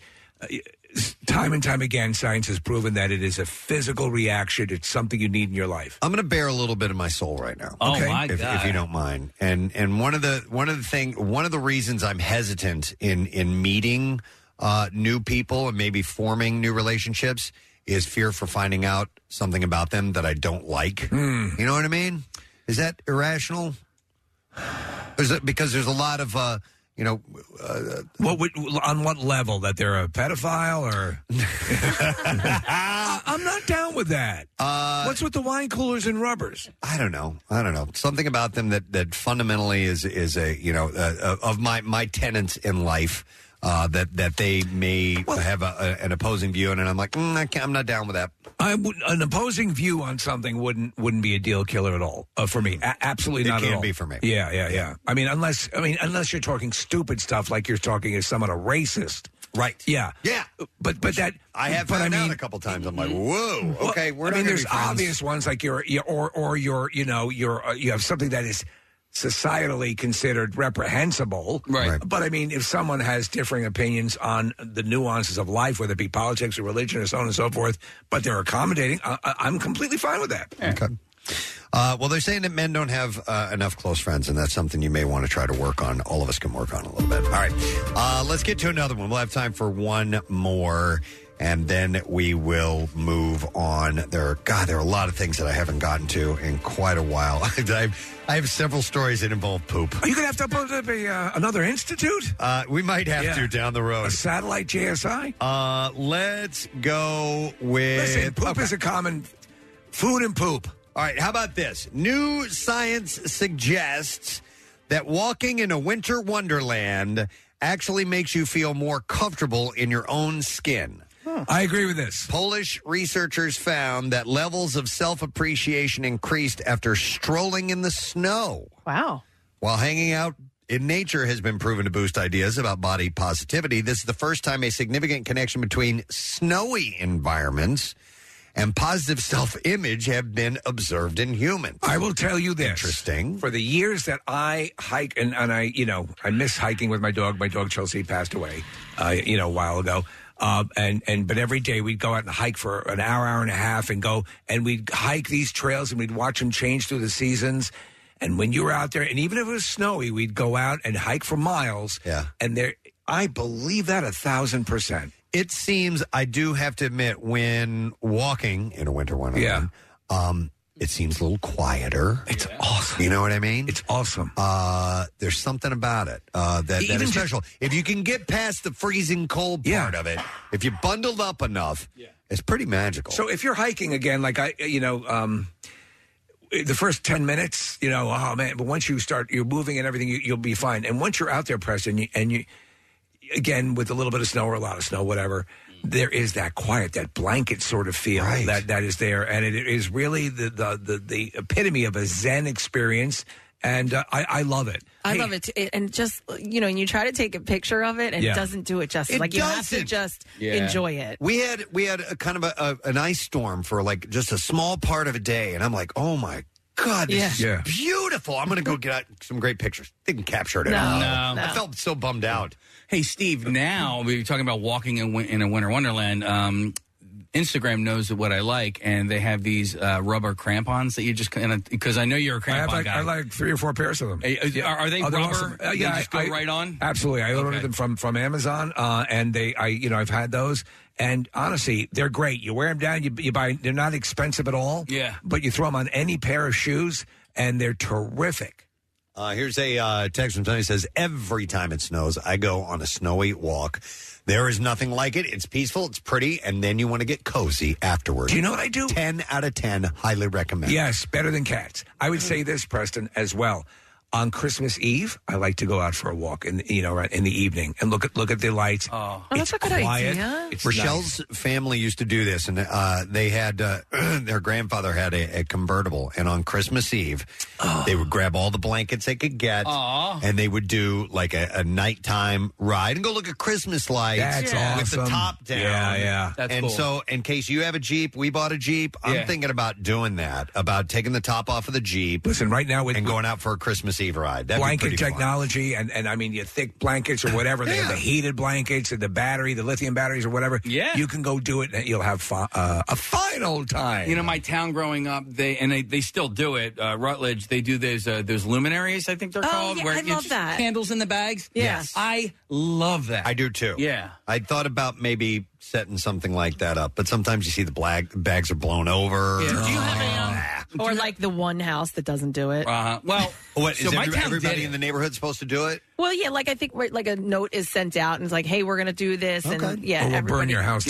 My town did it. I feel like the fire department went and set it up and did it on their own. But, Press, do you have an HOA? No. Okay, yeah. Sometimes like the HOA will be responsible for that. Yeah, like sometimes they'll provide the bags. You just have to go pick them up and set them up or whatever. But you drive through the neighborhood. There's always one house that doesn't have it. Do you know that Miracle on 13th Street? If you buy a house just there, went. You have to sign a contract that says that you will participate. Well, some of them were split up. Explain what this is. So Miracle on 13th Street is in South Philly. Right. It's a block of South Philadelphia. It made your list, It right? was years ago. I Right. had put it on there, and I actually just went on Friday night, and it's just one block of lights, and it is really pretty. But I did hear something about the families moving on to the block, but I did notice not every house was completely decorated. But you're sort of compelled to agree to participate? Yeah, as far as I know, maybe it's just lore or something, but you have to it's in a contract that you have to sign when you buy the house that you'll participate. I think they just want to keep the tradition alive. Sure, it's beautiful. And they have a big party at the very beginning of it, for a lighting ceremony, and I think they collect money that night For charity? And to pay the Oh, to electric pay that? bill. Yeah, it's probably true. Is it one night? No, in it's particular? all season. It's all season long, yeah. Well, look at the picture. It's awesome. And what the rule is, you have to decorate? Apparently. Okay. Yeah. I mean, you would if be. you don't celebrate, you don't have to, But on this block, you would be an outcast if you weren't decorated. I think I'm an outcast. Yeah, but people All right, Grinch. the guy who says he doesn't have any friends. I didn't say that. I said I have 3 friends. I know. A-hole. The guy who only has 3 friends. Well, now he's got 2 because he doesn't like me Now he's got anymore. 2 friends. The street is so festive. Casey's giving up. You wouldn't move there if you didn't like Christmas. And because there's constantly people coming down You the street wouldn't and move there looking if you at didn't that. like Christmas. What if you found the perfect place for your price and your home you wanted to live? Yeah, Preston. It's like that house near the pet cemetery. It's literally the block is known for this. Okay. All right. It'd be like moving on that windy stretch of road in San Francisco and not enjoying the sound of squeaking brakes. Lombard Street? Yeah. All right. Well, anyhow, apparently it does you good to get out and That walk. guy likes it. In a winter wonderland, by the way. All right, that's a JSI. We're going to close things up on the Institute. Thanks for stopping by. Make sure you go by the Kathy Romano School of Dentistry. School of Dentistry, yes. All right, we're going to take a break. I do have some bizarre file stories that I think you will like when we come back. Mr. John Waite. Yes. Will be joining us on the program this morning as well, so hang out for a bit if you don't mind. Stream WMMR anywhere you have an internet connection. Listen on our mobile app or go to WMMR.com. It's kind of self-explanatory after that. Hey, you've heard us talking about Krista. She's beautiful, classy, and brilliant, and she's so easy. Krista is Steven's most loved engagement ring. Picture her, a bright white, high-quality, round, brilliant cut diamond expertly set into a classic solitaire Tiffany-style setting. Krista will guarantee you a yes. Go to IHateStevenSinger.com and click on Krista to check her out. Visit Steven's showroom at the other corner of 8th and Walnut in Philly. You buy real diamonds from a real jeweler that you can trust. It's IHateStevenSinger.com. Now back with more of the Preston and Steve Show podcast.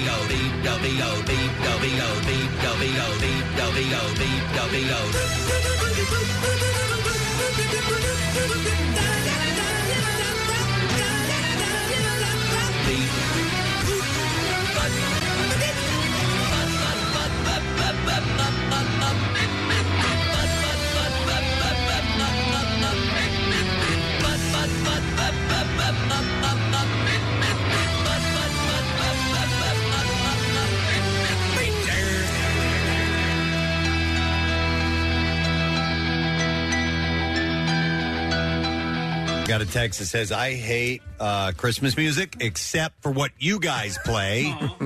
And they said, I can't wait to hear your version of Oh Holy Night.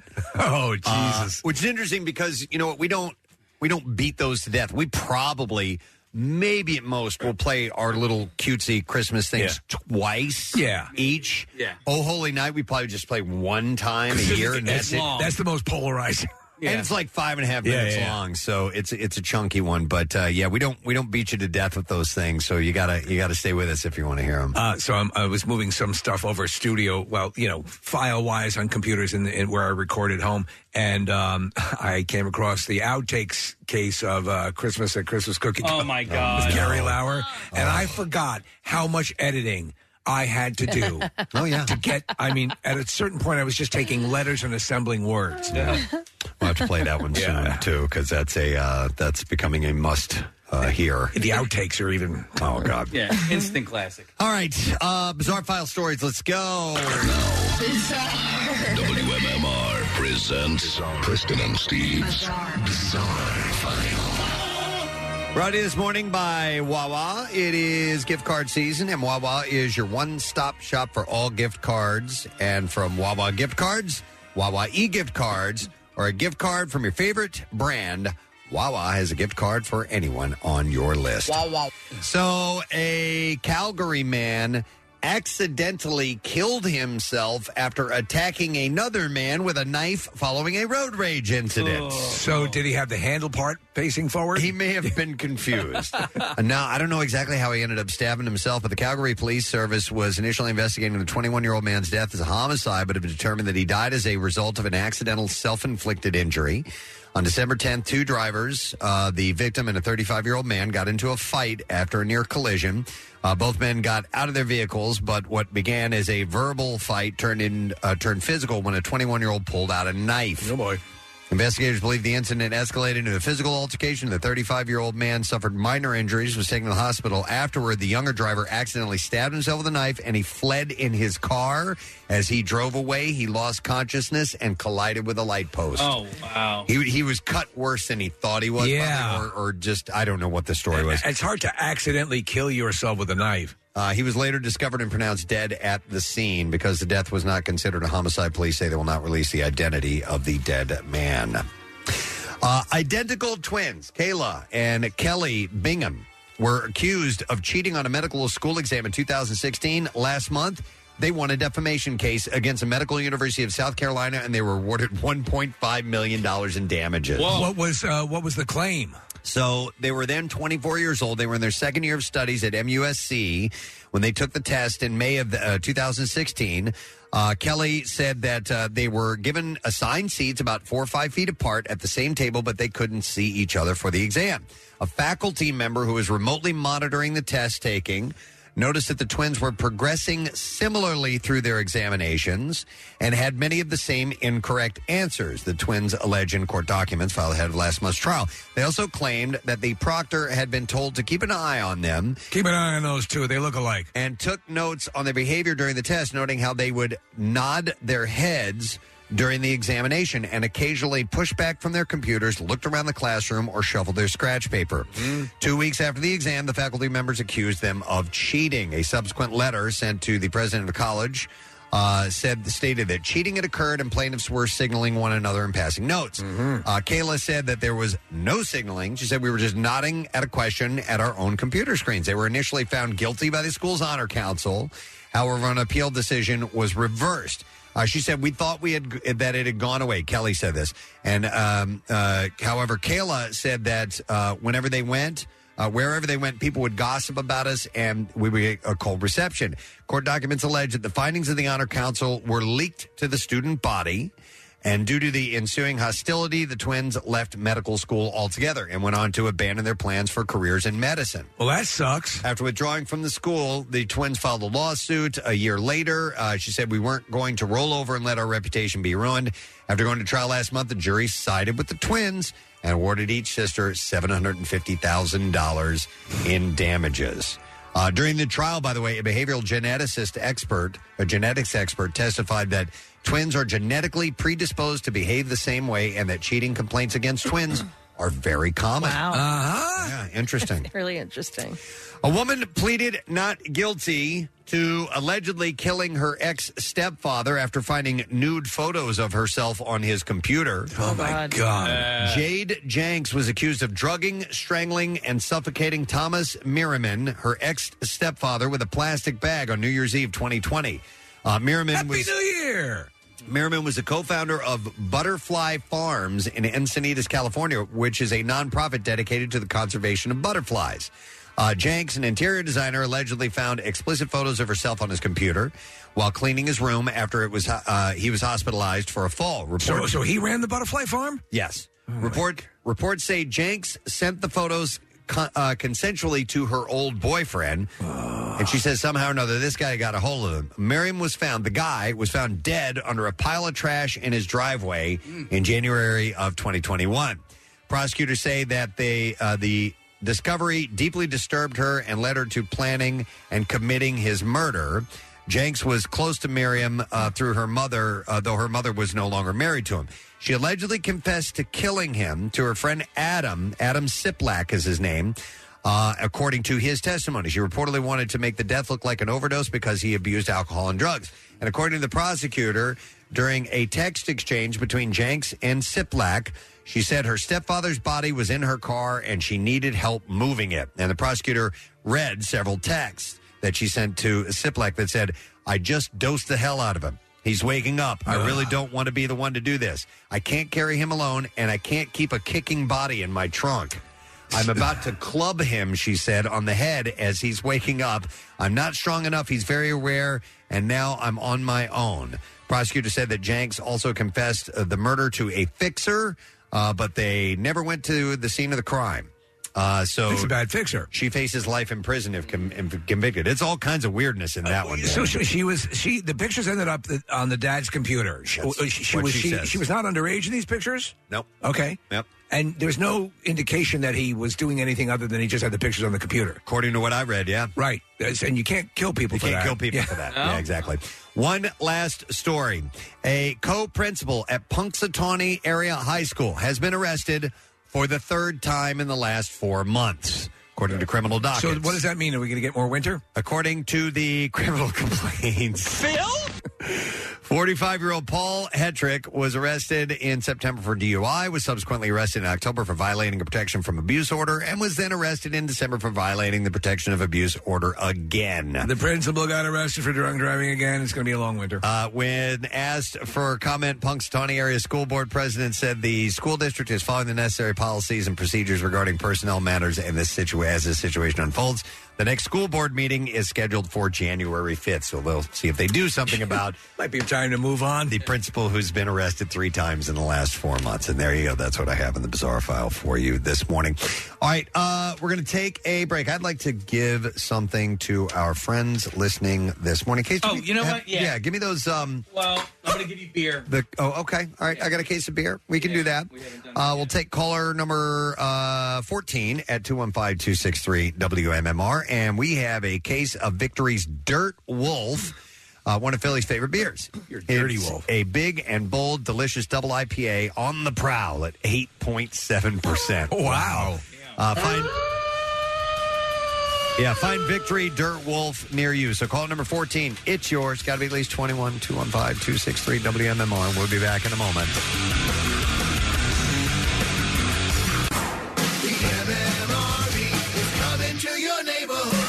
Tomorrow from 8 to 10, Nick from the Preston and Steve Show rocks The Post, 129 South 30th Street, Center City, with a Preston and Steve's Christmas Miracle Miller Lite Ugly Sweater Edition pre-party. Enter for a chance to win a seat at the big event on December 21st at Parks Casino and enjoy $4 Miller Lite drafts and $14 pitchers. Real quick, I want to mention something. Marissa gave this to me. Our friend Victor Fiorillo at Philly Mag plays in a band, plays in a group. And the lead singer is Martha Graham Cracker. I love that. A great drag queen, awesome, really fun. They do this version of War Pigs, which is phenomenal. But unfortunately, Martha Graham Cracker's real name is Dito Van Rigersberg. And has been diagnosed with leukemia and is undergoing treatment. And so they're going to have a benefit. The best chance for a cure is a peripheral blood stem cell transplant, which is a non-invasive bone marrow transplant, which means finding a donor match as soon as possible is important. So next Wednesday, They're having an event. It's going to be at Bob and Barbara's Jazz Lounge from 5 to 8 p.m. There's going to be live music, drink specials, catching up with old friends. There's no cover, so they're not looking for money to be raised. What they're doing is it's an open opportunity for anybody to 18 to 40 years old to be there. There's a station for people who are outside the bar for those who are under 21, but to come and get swabbed. Yes. And see if you're a potential match for Dido. I'm not sure if it's Dido or Dido. For someone else or for someone else needing a donor. Okay. So you can come and get this. And they said it's a non-invasive bone marrow transplant, so keep that in mind. If you can't make it, you can text a code that they have set up, which is SWAB4MARTHA, the number 4, SWAB4MARTHA to 61474. And the National Registry is going to send you an at-home swab kit if you want to do it that way. And even if you aren't a match for Dido, you could be a match for somebody else and could give them a new lease on life. So if you're interested in making a financial contribution, they will do that.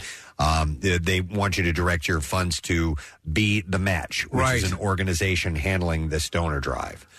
So if you can help out, this event is going to be next Wednesday at Bob and Barbara's Jazz Lounge. I think it's a great idea that they're doing stuff like that. That they're swabbing to see if they can find potential donors. You had the story yesterday about the guy with the billboards looking for a kidney. That's right.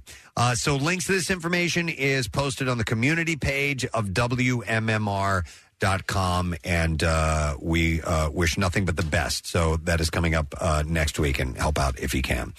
All right, so we got John Waite coming up with the program. Yes. In the 9 o'clock hour, we're going to talk to him. He's got a documentary out about his life, and Jackie Bam Bam is in it.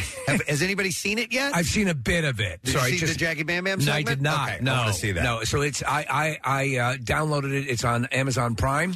So and I just saw the first couple of minutes. I want to check out the I've only seen the trailer, but I want to see that part that Jackie's in. If they ever make a documentary about the life of Kathy Romano, there might be a segment in it about tomorrow when she goes to the dentist. No, it's today. Oh, is it today? Yeah. Going to the dentist. This is like a terrible situation for me. You're scared. Well, I'm scared, and also I have the beginning stages of a cavity. Oh, my Kathy! I know. What the hell is this? Well, it's like by the way, Kathy has a nightmare. Kathy's got perfect teeth. Got a perfect smile. Yeah. So what they said the dentist actually didn't even find it. It was the dental hygienist. She was like, "No, check here, go back." And he was like, "Oh," he's like, "Yeah, you're right. You just stay here."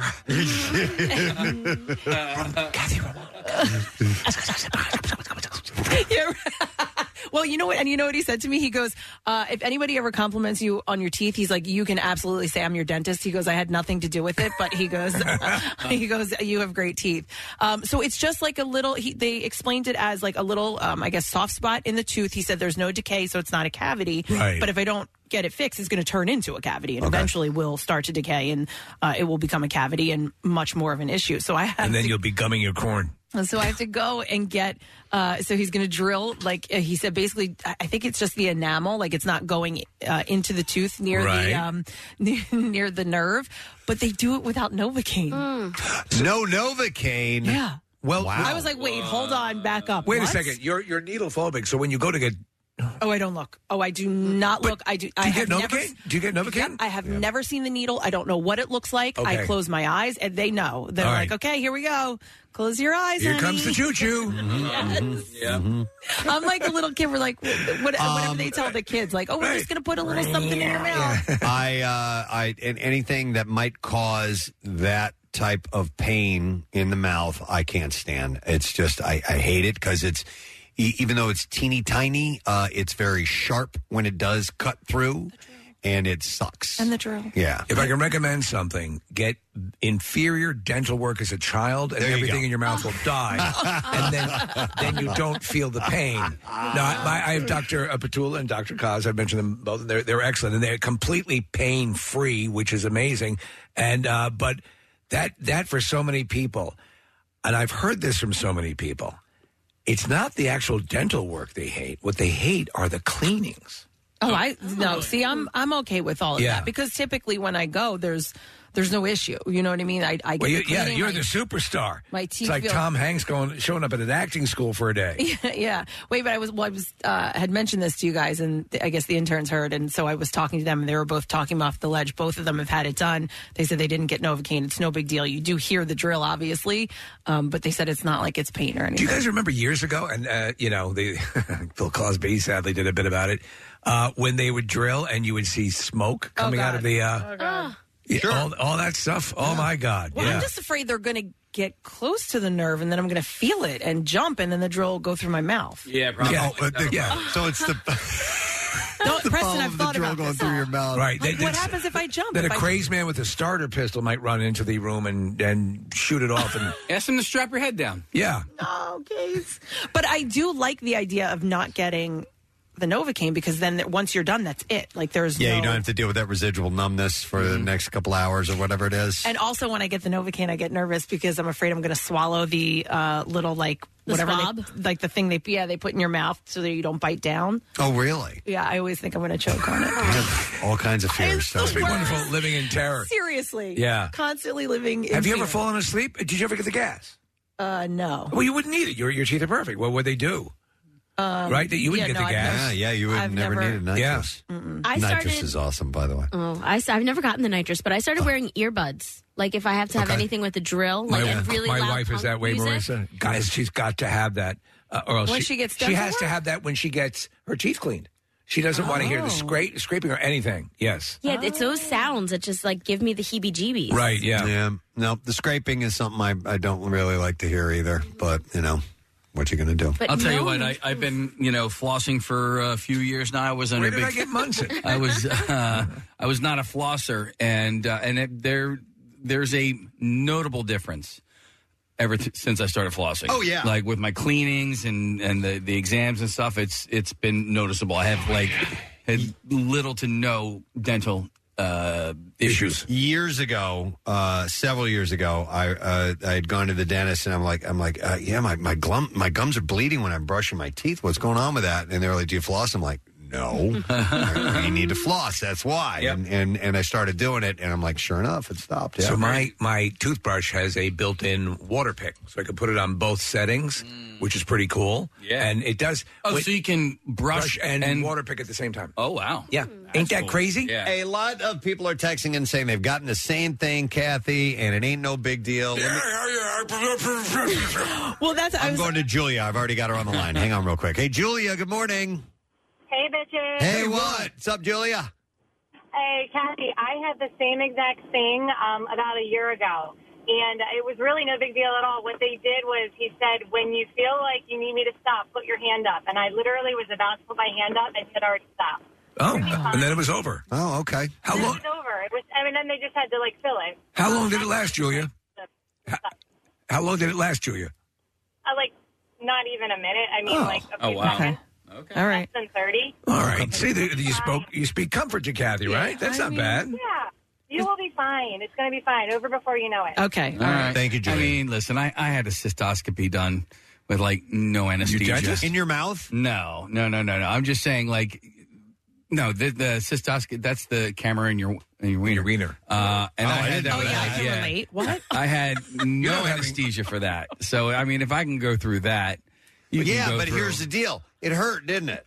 It didn't tickle. Okay. And that was the thing. I was given the option, and the doctor's he's like, your pain threshold. He's like, it only lasts. He lied though, dude. He was like, it only lasts a minute. I was 5 minutes in. I was like, dude, said a minute. can we cut for commercial? Yeah. I went in for a hearing check, and he put a camera in my penis. Yeah. Yeah, and I was like, well, that certainly can't be part of the invite. Some have their own approach. But my buddy Jeff, his dad never gets Novocaine. Why? He just doesn't. He doesn't want it? Doesn't want it. Wow. Well, remember What my if it's friend a needle thing? who the Novocaine doesn't work. Is she a for her. redhead? No, she is not. Right. That's weird. And it doesn't work for her. So she has to, any dental work she has to get done, it's without Novocaine. No, shoot me up. Give me the Novocaine. Numb it up. I don't want to feel that stuff. I hate it. I fall asleep all the time in the chair. Oh, my God. And I'm just using Novocaine. I but don't. they numb How it can the you be F so up. relaxed? Well, I play my cello. I ball my hands up in fists. Do you? I clench even my toes. I'm just, and it's not necessarily that I'm feeling pain. Yeah. I'm just anticipating at some point to happen. And more times than not, it doesn't happen. But I get all worked up about it. You know what I mean? Yeah, I'm going in pretending like it's fine, like I'm fine. Hey. It's no big deal. Like that woman said, Julia said, it's going to take a minute and that's it. So hopefully get your works. Botox shots while you're there. Stuff, no. How many times have you taken a swing at that one? What? Where you fled the office? Oh, yeah. Oh, no, I fled a couple of times. Yeah. Yeah. Different offices, different doctors, different. Yeah. Yep. I just posted a video. Got my eyebrows done, just waxed, and I get them done. Brows? And somebody commented, and she was like, "Oh my God!" For a minute, when I started watching the video, I thought you were going in for Botox. I was like, "No, I wasn't." What's the worst mouth pain you've ever had? Me? Yeah, anything. Not necessarily the dentist. Anything. Probably like bite your tongue or like the side of your cheek or something. Right. Because I've never had like a root canal or anything. Like people say that those are like before, when you start to, that pressure builds or whatever, that can be really painful. Didn't your teeth go through your lip? When I was a kid, yes, but that wasn't, I guess. Which Belinda Carlisle song took you out on that one? No, I was sleeping and I walked down bunk beds face forward instead of using the ladder the correct way, and I fell forward. So I guess that was probably it. Okay. It was a while back, a dentist accidentally, and it wasn't the worst mouth pain I've ever had, but nicked my the cheek with the drill. See, wow. That hurt. That's what I'm afraid of. It didn't hurt of. right then and there. It hurt later that day. When you were yodeling. Couple of days when I was yodeling. Because when you... Who'd you do the tongue thing? Casey, the tongue thing. When you're doing that... Apparently, wait, we have that. It hurts. Yeah. No, actually, one time years and years ago, when I was a kid, the dentist said, "Here, I'm going to give you something that's going to kill the pain of the needle for the Novocaine." It was 1,000 times worse than the needle. Oh, no. Let me go to, I got Rob on the line. Hey, Rob, good morning. Good morning, and I don't quite know how I could follow up.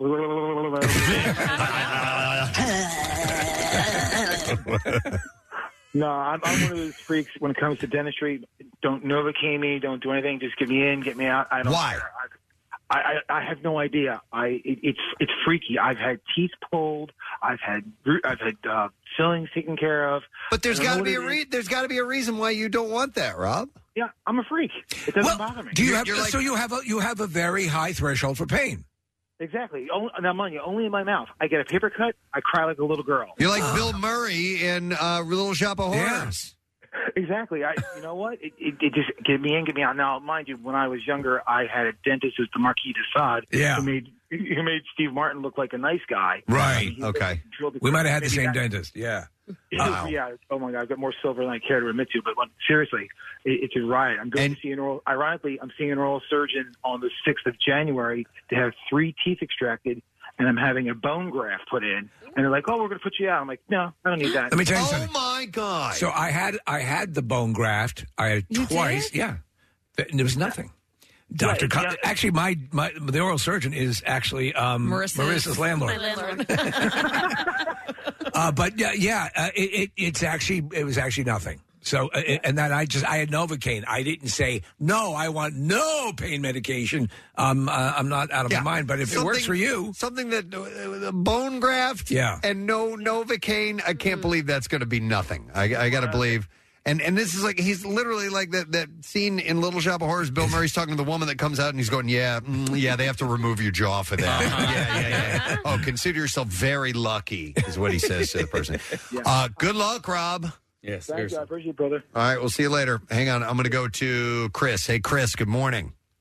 Yeah. Oh.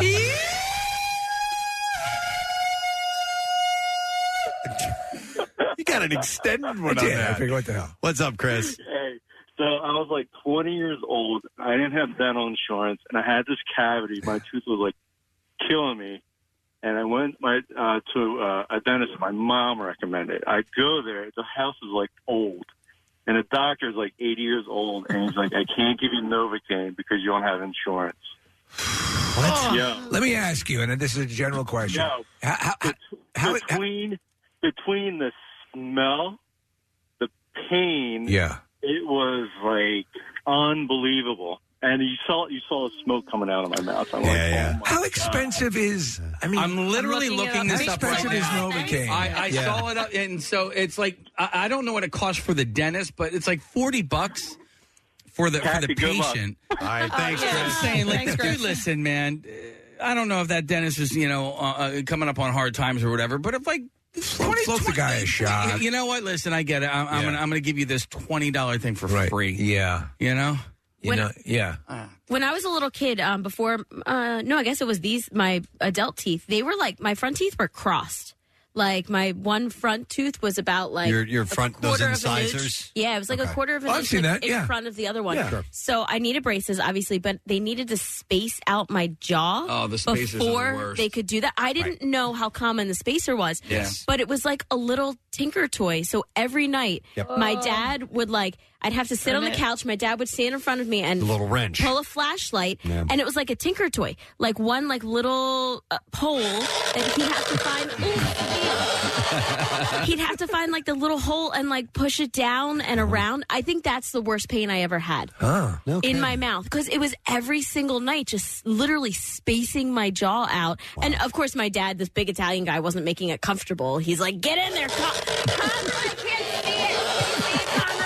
So, the space. All three of my kids have had those spacers. Oh, put in. really? Yeah. I think it's standard procedure. It's kind of common, yeah.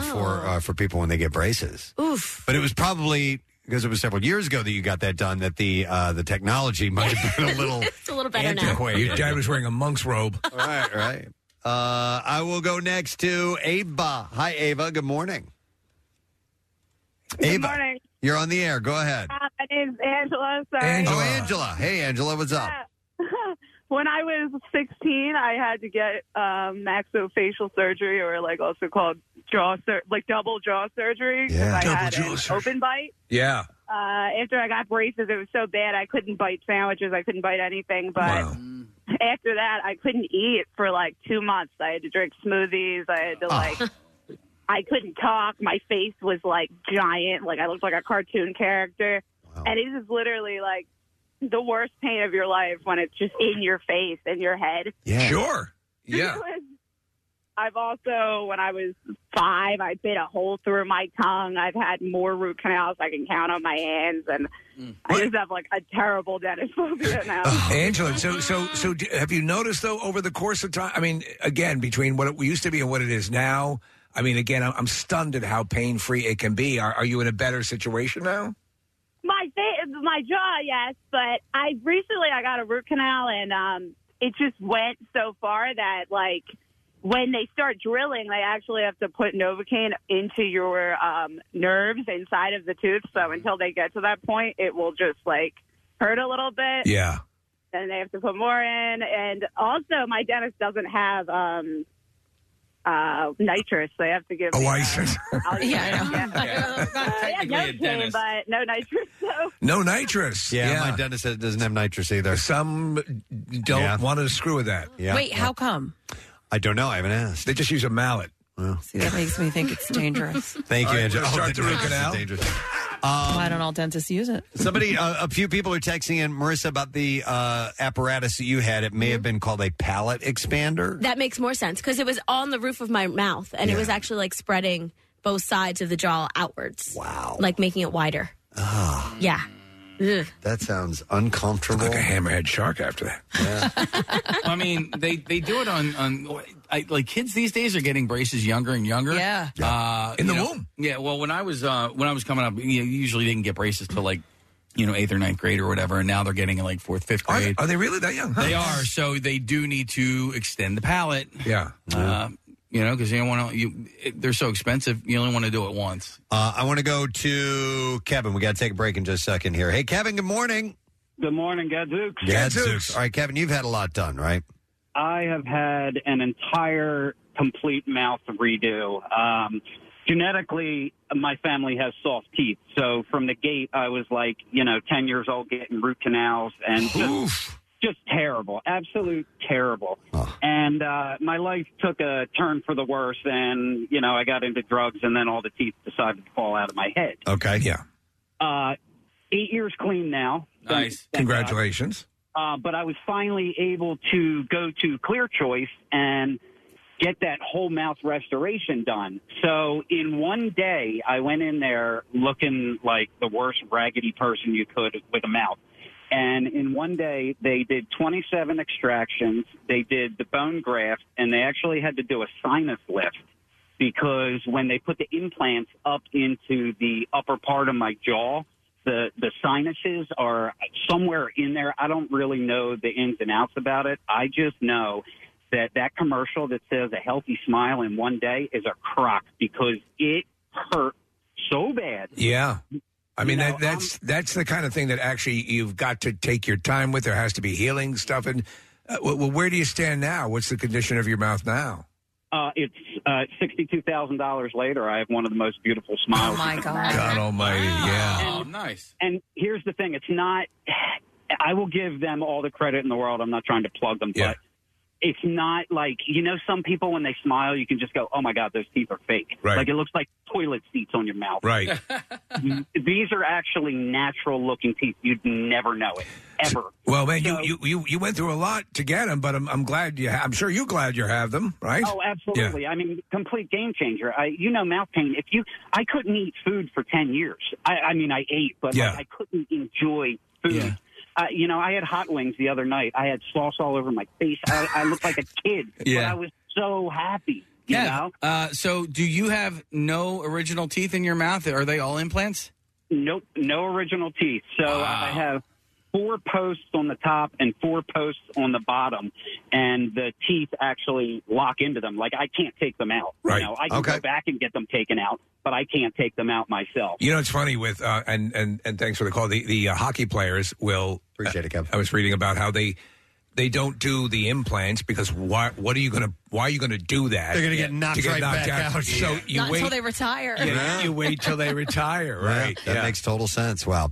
I think you're going to be okay. Did you already say that Jace had this done? So he had the exact same thing. He had they said, oh, it's just a little soft spot. We need to get rid of it. And they said, no, Novocaine. That was the first I'd ever heard of it, literally just a couple of weeks ago. And they asked him and he was like, no, I'm okay. And he did it. So now I feel like I need to stop being such a baby when my 11-year-old son did it and he was fine. Because you're his hero. Hey, Kathy. Oh my gosh. That sound. It's so little it could go through my cheek. It's the worst.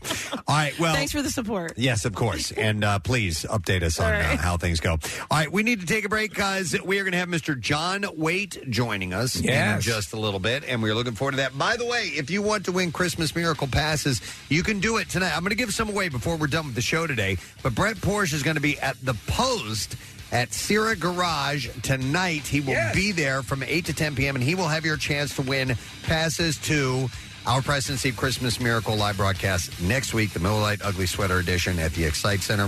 And they're going to be having $4 Miller Lite drafts and $14 Miller Lite pitchers tonight with Brent Porsche, so make sure you join him. Your chance to win. We'll be back in a second.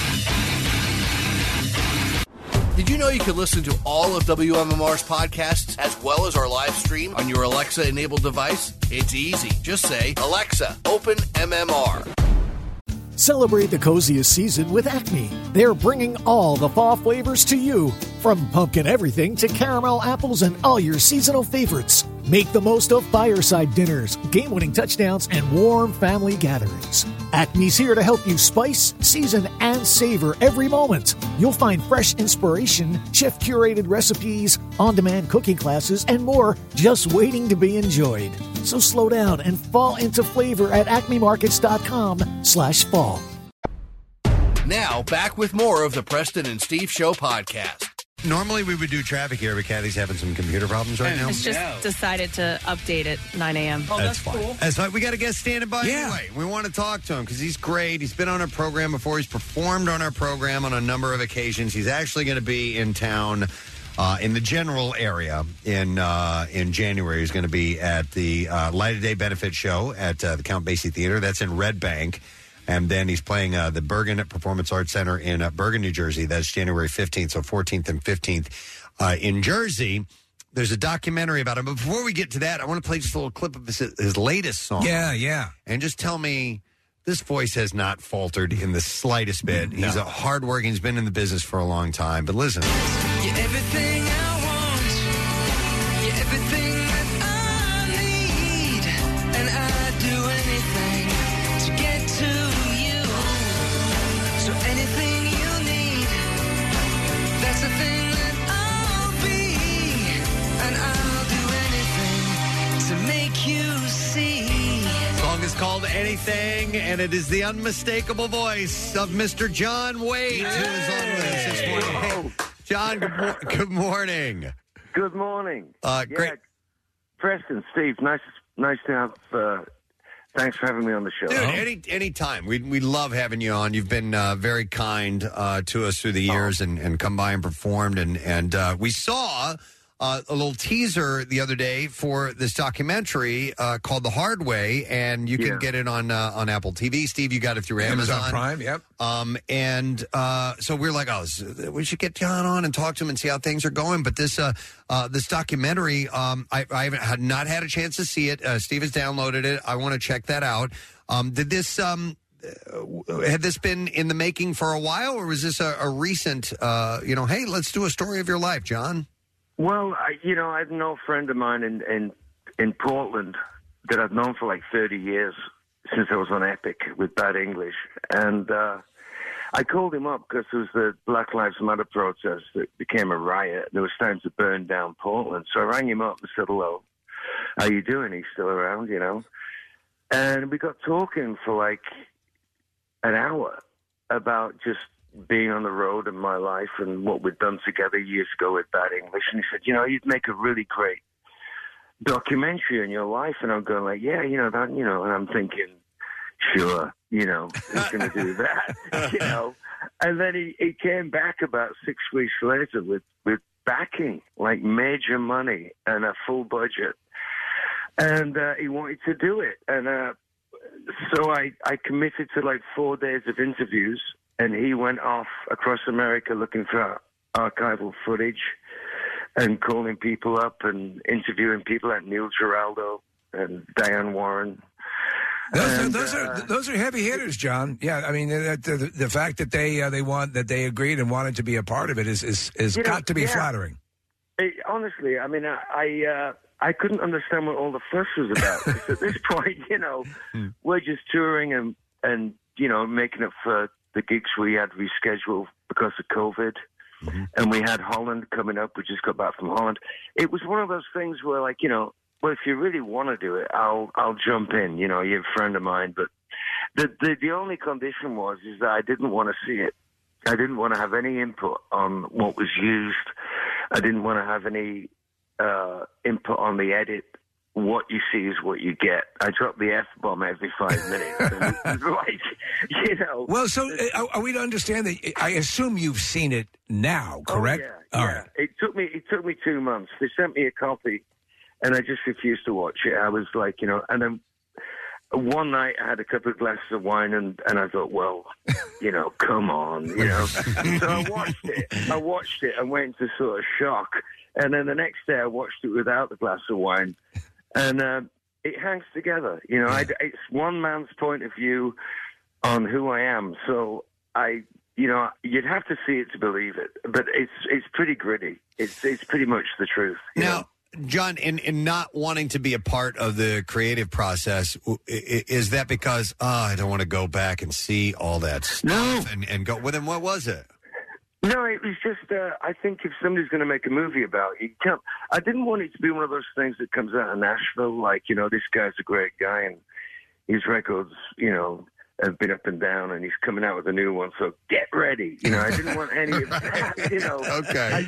I just didn't want that. If you're going to talk about being 5 and then sort of like, buying your first guitar and, all the stuff that happens and coming to America and all the success and then the downtime and then the success and then the downtime. I think it was best just to stay away from it. I mean, I like films, Mm-hmm. I like films that are honest. And if I'm watching a documentary, I want to see something that's that's edgy. I didn't want it to be soft. I want it to be true. You got it. I mean, I started watching, and listen, we're huge fans, and you've had that kind of career, and it's not all roses. That I mean, I'll tell you some of my takeaways so far, and reading interviews with you, concerning the project, is that you live for the performance. And a lot of artists will say, I'm energized when I'm in front of an audience, but it's really in your DNA. And then it was, now we all went through COVID, we all went through the pandemic, but it was a singular, jarring thing for you, especially since you feed off that stage thing.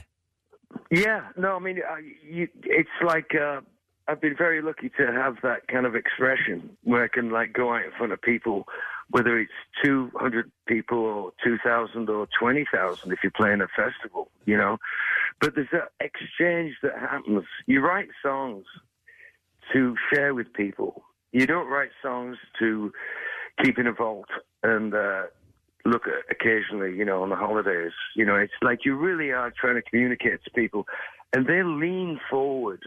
When you sing, they lean forward, that they're invested in it. And, it's like a conversation that's going on through the music. People have lived all the same things that I've lived. We've all got older. We've got kids, or we don't have kids, or divorced, or whatever it is. But the songs are the glue, And I think once you take that out of the loop, it's just difficult. I mean, that's what I do. I write, and I take it to the people, and I don't mean that like it's a huge message of whatever. I mean, it's just I'm trying to share my life and sort of have that conversation. And once that disappears, it's weird. It makes sense. It makes complete sense because honestly, we were talking before, Preston and I. And Isn't It Time is a song that is throughout my life. I've loved that song and the message, and I've listened to that in times of where I wasn't feeling quite missing you. Obviously, change all the songs that you have been responsible for that still live in my mental songbook that I call upon now and then. So, as an artist, you would naturally want to share that with an audience.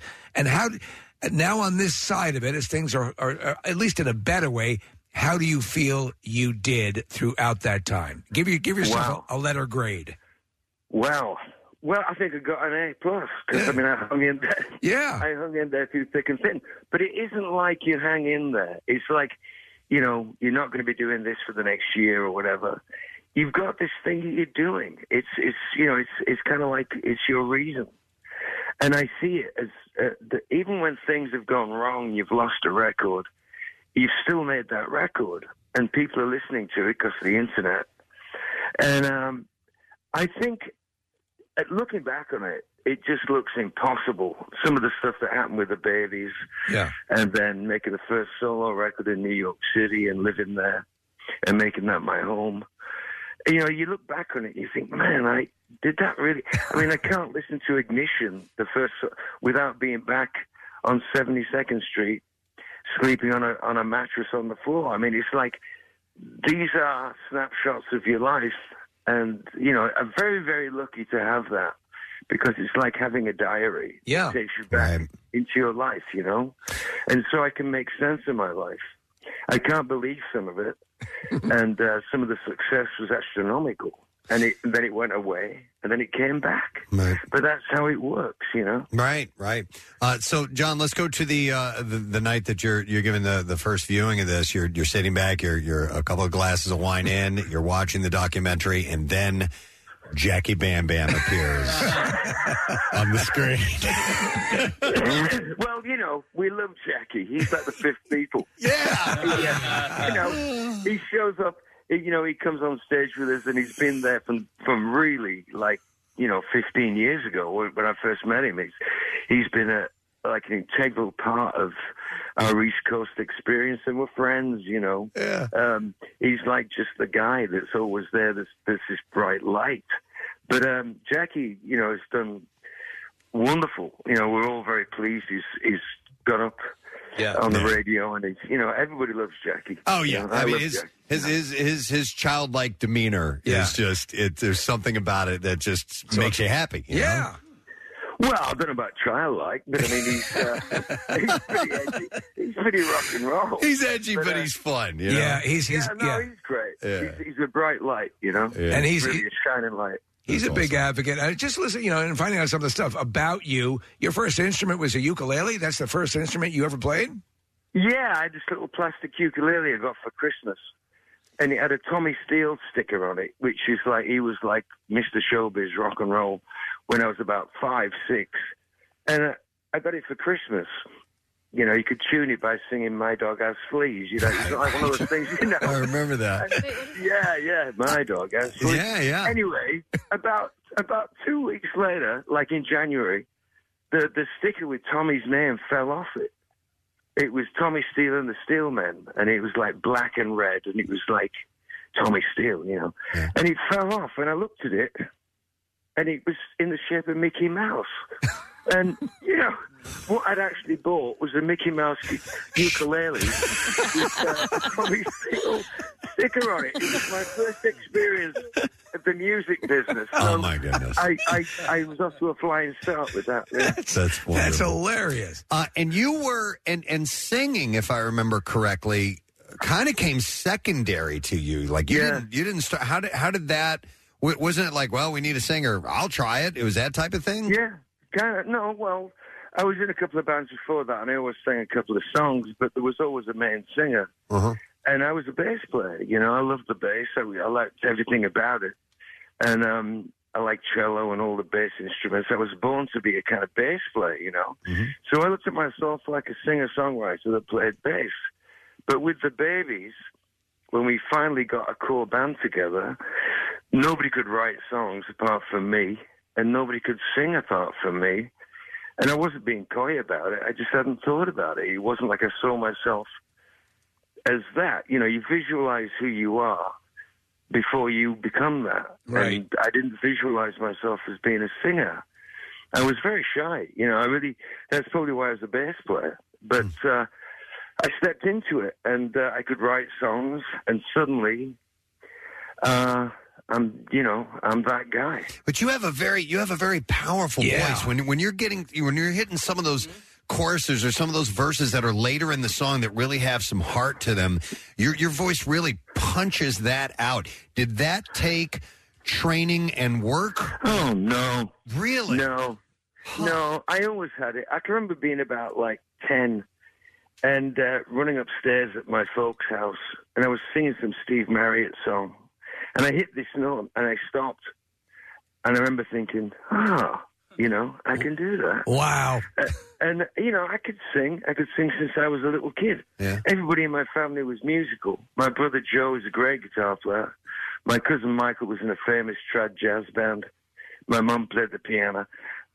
You know, being a kid, you're probably told to shut up when you're singing because you're making too much noise. Hey, you, shut up! Okay, you know. But, you know, like I say, I'm not being coy. I could do it, and I knew I could do it. Without the Babies, I'd probably be doing something else because it was such a rare chance to become that and have people listen. Yeah, no, I mean, legendary. And I was surprised to learn that that early on you were a big fan of cowboy stuff and cowboy crooners like Marty Robbins and oh yeah. I mean, so that, do you think that helped define a little bit of your singing style? No, because that's all. I mean, Marty Robbins has this sort of like slight baritone thing. Yeah, and he's great, but you know, I don't sing in that style. I don't. I sing in like a blues style. So I have no idea where that came from because I've been singing in that style since I was like 4. So I think it's something you're born with, or you're listening to the right stuff. But the imagery of America, you know, Ghost Riders in the sky, and you're 5 years old. I mean, you know, your mind explodes with that stuff. Right. And El Paso, you know, just the cowboy images when you're a kid and playing, you know, Davy Crockett hat and all that stuff. and then you start listening to more adult stuff. I mean, I remember when I was about 9, I had a Pretty Things EP, which is hardcore white R&B, soul, London, really full on, big boss man, Don't Bring Me Down. Right. Great songs. But that's hardcore. And that's before the Beatles, really, or somewhere around the same time. But I was listening to folk music a lot. When you were a kid in England at that point, it was a lot of folk music. And I think that had a lot of influence on my writing style. John, I wanted to ask, and if you're just tuning in, it's John Waite we're talking to, and the documentary is called The Hard Way.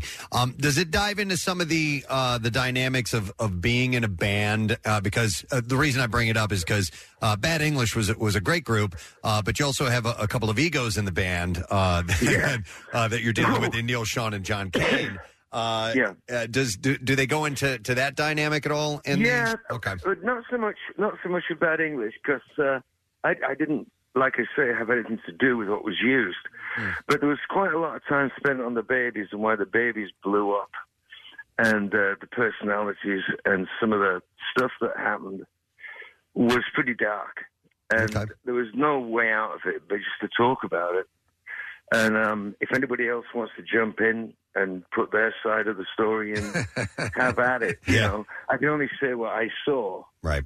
And I've tried not to throw anybody under the bus, but there's some stuff that was just ridiculous, But we went forward. We got Jonathan Cain and Ricky Phillips in and became Babies Mark II.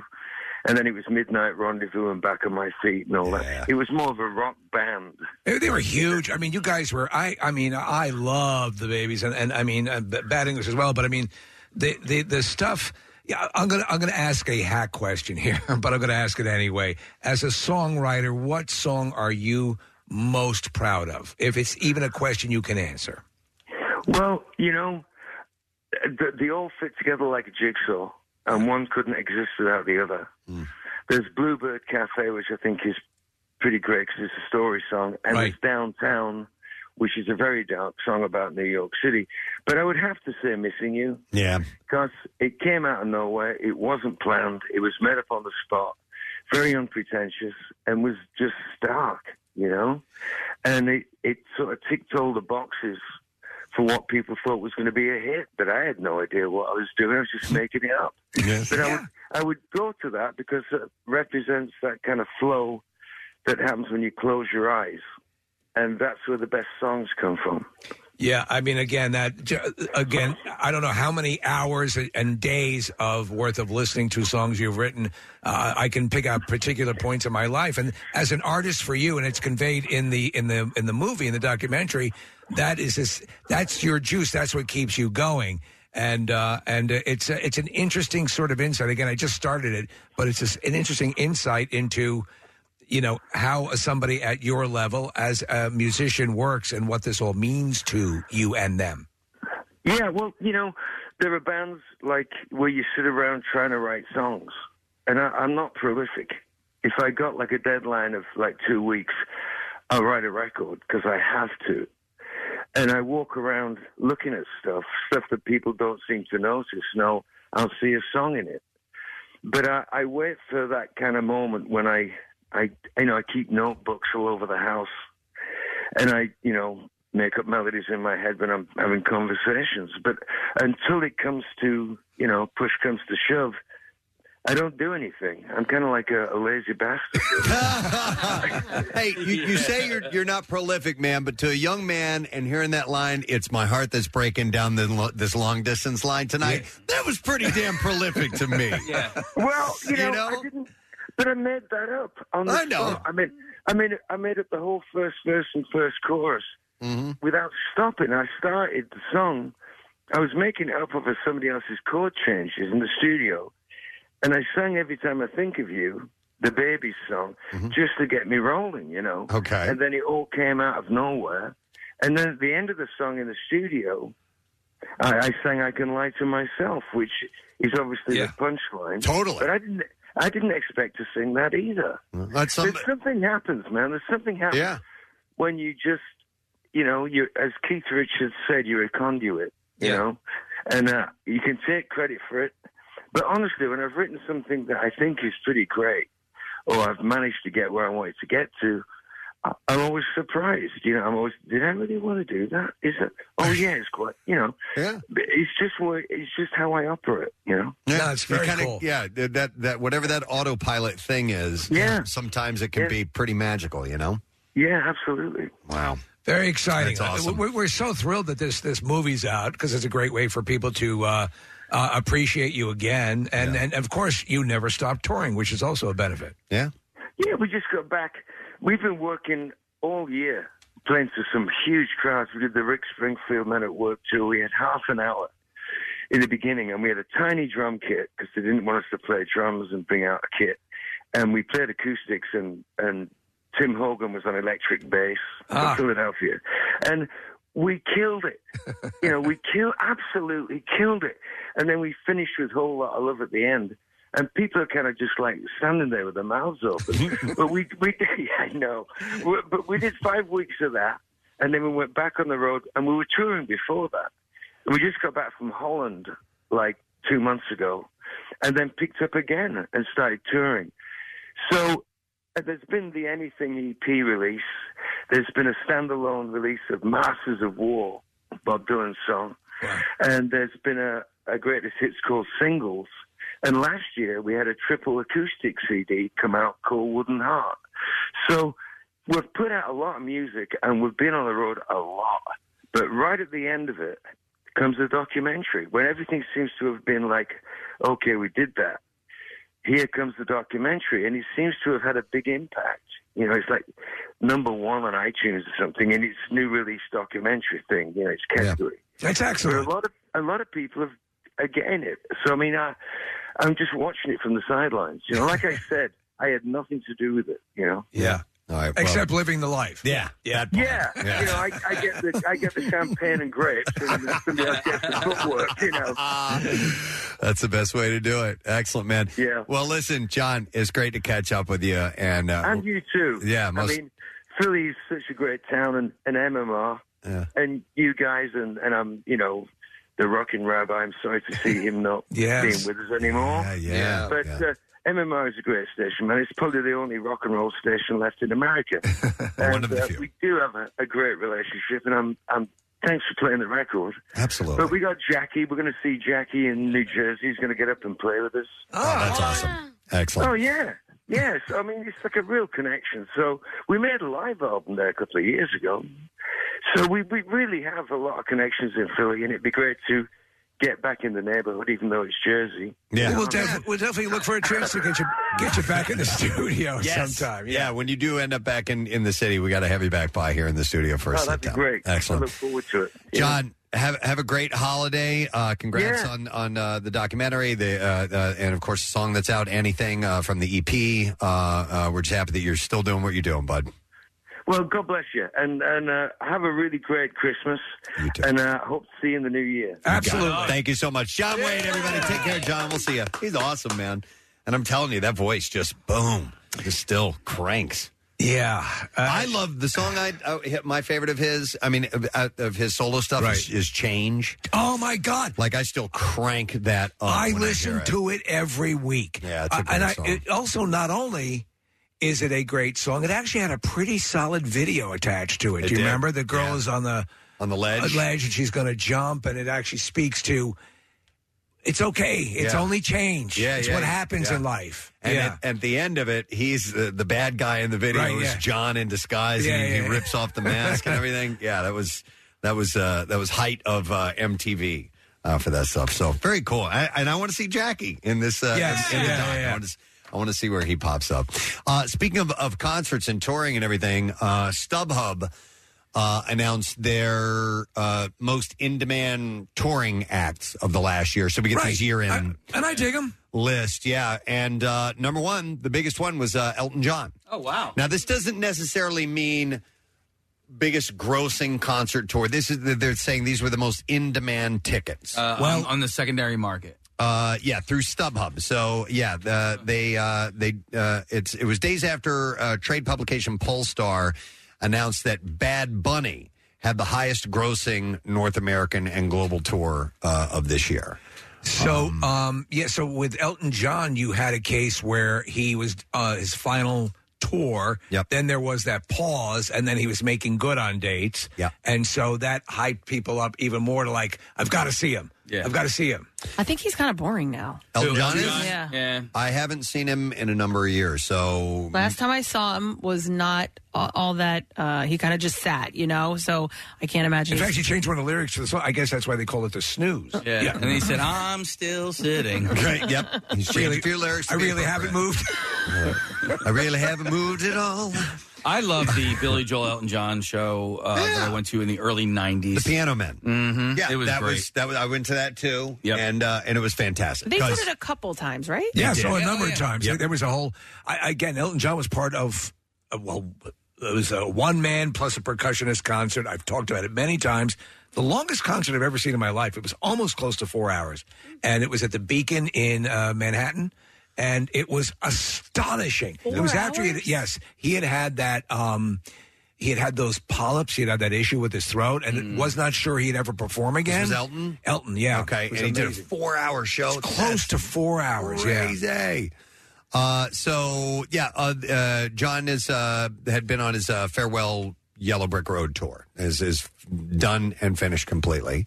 You guys are making signals back and forth. Just it was about traffic. We're good. Okay. We're going to do All it right. later. That was the most in-demand act internationally, according to StubHub, which based its rankings on cumulative ticket sales on StubHub North America and Viagogo.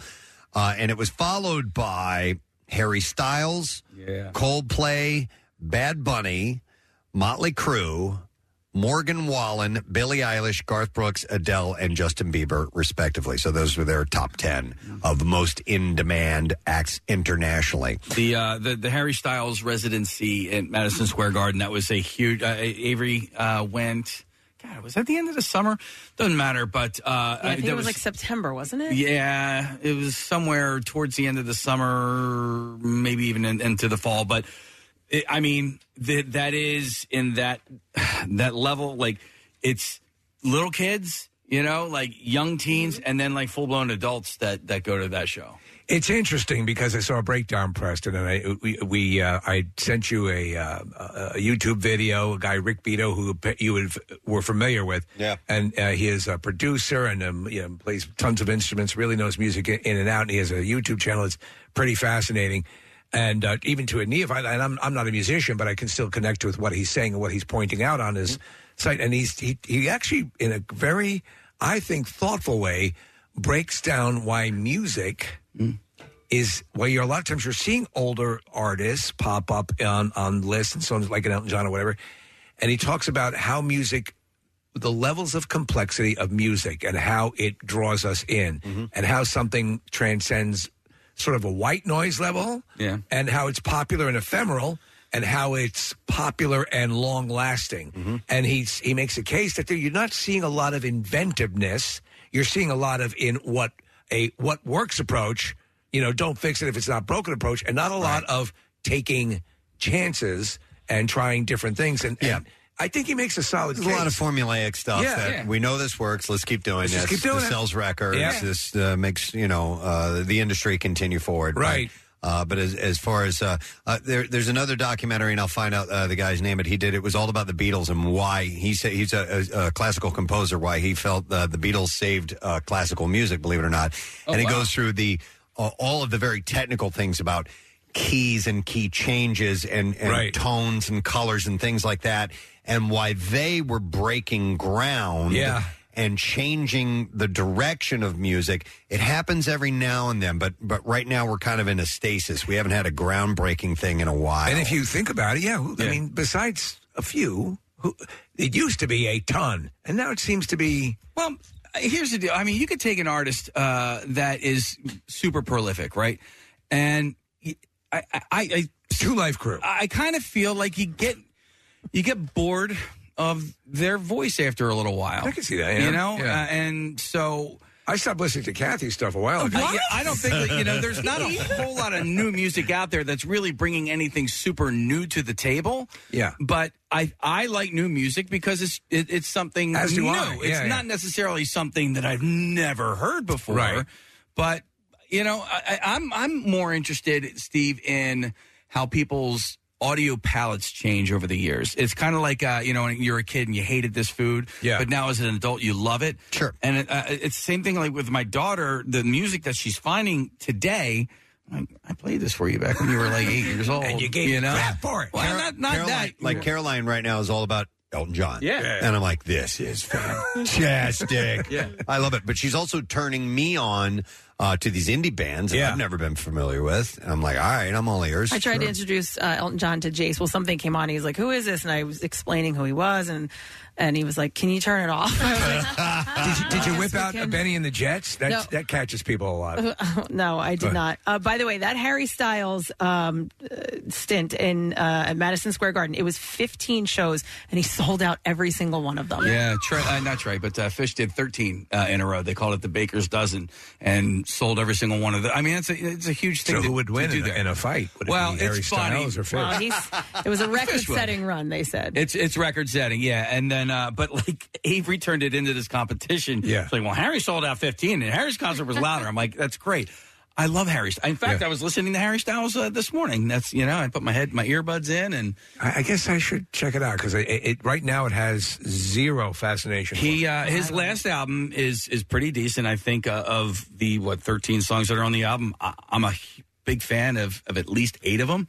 Okay, and I would like to see his show. Like I eventually would. I didn't jump on. I should have gone when it was in New York because it was 15 shows, and although it was a difficult ticket, you probably through StubHub could have gotten one. But I would like to see his show because I would imagine he puts on a pretty damn good show. The ear piercing sounds of the girls screaming. I mean, you need to put some. Preston, you could never. You could never. The high squealing sound. Yeah, I wouldn't be able to handle that. How's your Taylor Swift? Are you any luck? You know what? I've sort of given up, unless like for some reason, tickets fall out of the sky right before the show. But I'm not like, I'm not going to hunt them down. If I happen to come across them, somebody's selling them or whatever, I'll go. But no, I have had no luck so far. It's also an event in and of itself. So there are people who really may not even be remotely fan, or at least modest fans, but they know that this is the event you need to go to, and so that makes it. That's what set these staggering levels of ticket purchasing. I'm interested to see what her stage show is actually like because I went and saw Casey Musgraves. Are you going? Did you get it? No, but I went and saw Casey Musgraves, and she has got a beautiful voice, but she has zero stage presence. And I like Taylor Swift. Obviously, she's an amazing songwriter. They say Taylor Swift is very similar to the comedian Gallagher. Is that right? Oh, okay. He does the Sledge-O-Matic. That whole the first 10 rows got to bring some ponchos or whatever. Case, I think she puts on a bit of a show. Yeah, you have to with that type of music. You need to have like a spectacle around you to sort of fill it all out. And I just let my axe do my talking. Yeah, Case, that's how I felt about Kings of Leon. I saw them at the Wachovia Center, or First Street, whatever the heck it is. And they just stood there. Yeah. I don't even think like they took a step. Like they stood there, heads down, playing beautiful music. Sounds great. So Fish doesn't move at all either, but their light show is pretty amazing. There you go. Right? Yeah. So there are some other things that are going on around that sort of help feel it and fill it out. But that's kind of like Red Hot Chili Peppers at the ballpark this summer. Like they have such an amazing light show and like all this trippy art moving around them. And otherwise, it's just Anthony Kiedis running around the stage. Right. Everybody else is just standing there playing. While you guys are having that conversation, I was trying to find that documentary. The Beatles one? Yeah. It's called The Beatles, A Musical Appreciation and Analysis by composer Howard Goodall.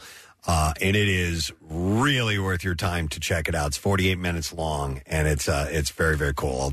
I'll maybe post that out or something like that. But back to some of the tours and who scored big. Elton John's tour was the highest selling in 5 years and drove over 50% more sales than Harry Styles' Love on Tour, StubHub said, citing sales data from its platform.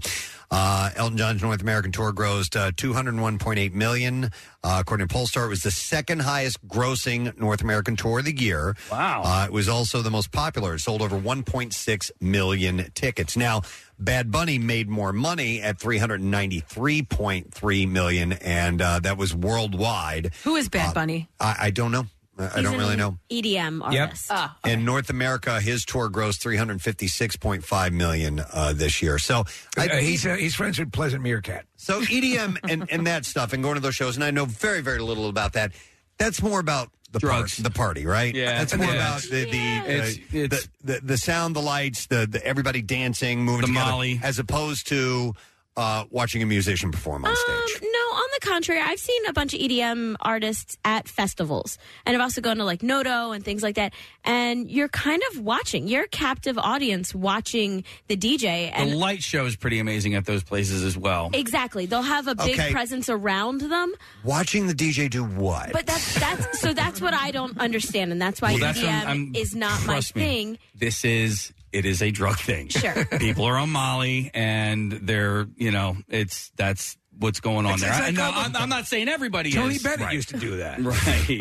Are we all getting effed up? So great, man. Look at the tracers on your hand. I took so much Molly, I just took a poop. But his Bad Bunny, this says he's a rapper. Oh, is he rapper? He's a rapper. He's not EDM. We just went into a whole EDM Yeah, thing. I He's think not. Okay. that's okay. That makes more That sense. makes more sense. All right. You led us down the wrong path. Well, I'm sorry. I've been to a couple of rap shows. Bad Bunny is a Puerto Rican rap artist. Okay. Sorry, Marissa. My bad. Well, I was going to defend Steve Aoki does throw cakes at people. All right. So You that's might have been fun. thinking of what was that? Dead Mouse 5. Dead Mal. Yeah, I saw him at Noda. I saw him Dead with Mal like 5. 500 people a couple weeks ago. What were you going to say, Case? Not Dead Mal. Yeah, Dead Mal. When you hear Bad Bunny, it makes you think of Dead Mouse 5, he's an EDM guy, right? Yes, Dead All Mouse. right. Dead man. So following Bad Bunny on Elton's... Bad Bunny was here. I'm so sorry, Press, That's to okay. interrupt there. But no, I do remember because my son's friends were all going Is to there that guitar show. tech? No. There was also like a really weird... this summer, like Pitbull was doing a show down the shore, and all these high school kids were going to the Pitbull show. Oh, yes. Or it might have been in Camden or something like that. No, it wasn't it. It was in Wildwood, wasn't it? Oh man. All I know, I was like, wait a second, you guys are like juniors and seniors in high school and you care about Pitbull, like the dude from 15 years ago? Right. Okay. Wait, hold on. You might know who Bad Bunny is. He's in the He's a Corona, wrestler. He's in the Corona commercial with Snoop Dogg. Oh. He's okay. Do you know that commercial? They're sitting on the beach. Well, there's another one with Andy Samberg. Yeah. though, Yeah. So I guess. So he's in Andy that, too. Samberg. But apparently he's a WWE wrestler. A few people are texting in saying he's actually not a bad wrestler, too. Really? Yes, okay, I do remember that. So he headlined Made in America this year, and there's video of him at like a strip club spending like $50,000. Are making you it rain. sure? Yes, I'm positive. So I Googled following Bad Bunny's and Elton John's North American tours in money, Def Leppard and Motley Crue made $177.4 million. Harry Styles made $160.4 million, and Kenny Chesney made $135.3 million. Where does the Kenny Chesney aura stand? Obviously, we had a lot of there was a dent in the touring schedule for a couple of years, but is it still one of the must-go-to shows for a lot of people? Yeah, it was big this year. Florida Georgia Line played their last concert together the same night. I'm looking at Connor to make sure I'm right on this, but I think they played the same night in Wildwood, and they were supposed to be on the Kenny Chesney tour, so it like divided that audience. Okay. By the way, they're predicting that Taylor Swift's tour, if it, the Eras tour, if it comes together, there's a possibility of it crossing the unthinkable $1 billion mark. Oh, my. Yeah. Yeah. That was when, how did Charlie Sheen's Torpedo of Truth tour? Where'd that land? It was just under $1 billion. It never quite made it. It was a there. billion off of Amazing. a billion. Thanks for coming, everyone. It's freaking amazing. Torpedo. You guys, you all fans of Bad Bunny? I saw it twice. It was so You bad. saw it The twice? second time was Why? better, right? The second time was better because he brought Jeff Ross on. He thought that he could go on stage and just talk for 2 hours. Why did you see it twice? Why did you see it once, let alone twice? At the time, I wanted to see it. I was It was everything. Yeah. You remember how that just dominated the news? That Charlie Sheen meltdown. Sheen. Freaking Charlie Because Sheen. he went so off the rails. Yeah. When did they go completely on the rails? I hated him. He was doing rails. That's a long line of cocaine, by the way. So I had to do rails of coke and then get social diseases. By the way, what do you guys think the most in-demand sporting event of 2022 was, according to StubHub? The most in-demand sporting event of 2022, according to Yeah, so we did I'm the gonna say according to Pornhub. we did the concert tours, but what do you think the most in-demand case sporting event of 2022? I am thinking. All right, so quick hint: does it have anything to do with Philadelphia? Goddamn right it does. World Series. Yep, World Series. How about that? Yeah. I mean, usually, the World Series is not necessarily all the big rage, but this one was huge. I'm So- glad to see that. And listen, again, as we've said many times before, however it worked out, it was still an amazing run. So much fun. Yeah. It was so much fun. It was so exciting. Believe they were me, killing it, man. If the tickets that I purchased, if it wasn't through, I got it through a friend, I would have sold those things. You know what I mean? Like they were in such high demand, and you could have gotten thousands of dollars for 2 tickets. But I didn't want to do wrong by the friend who hooked me up with the You know what? In hindsight, and I'm so glad I went to that game and had a great time, and they lost. It wasn't a great game to see, but the event, and I think I've done that now. Next time I'll watch it on TV. Yeah. Because like we thought there was a home run, and there wasn't because we couldn't see where we were, and I was really disappointed by that. And I got to or just go down and hang out around the stadium, and then either go over to Xfinity Live or go somewhere where you can watch it on television and soak it in, because the tickets are going to sell regardless. They're not going to miss my tiny little drop in the bucket one itty bit. And we came up else. short, but I will say I've done it, and it was awesome, and I was glad I was there. Wait, and don't the almost home run that was just as disappointing at home. So don't worry about we that. cheered for a while.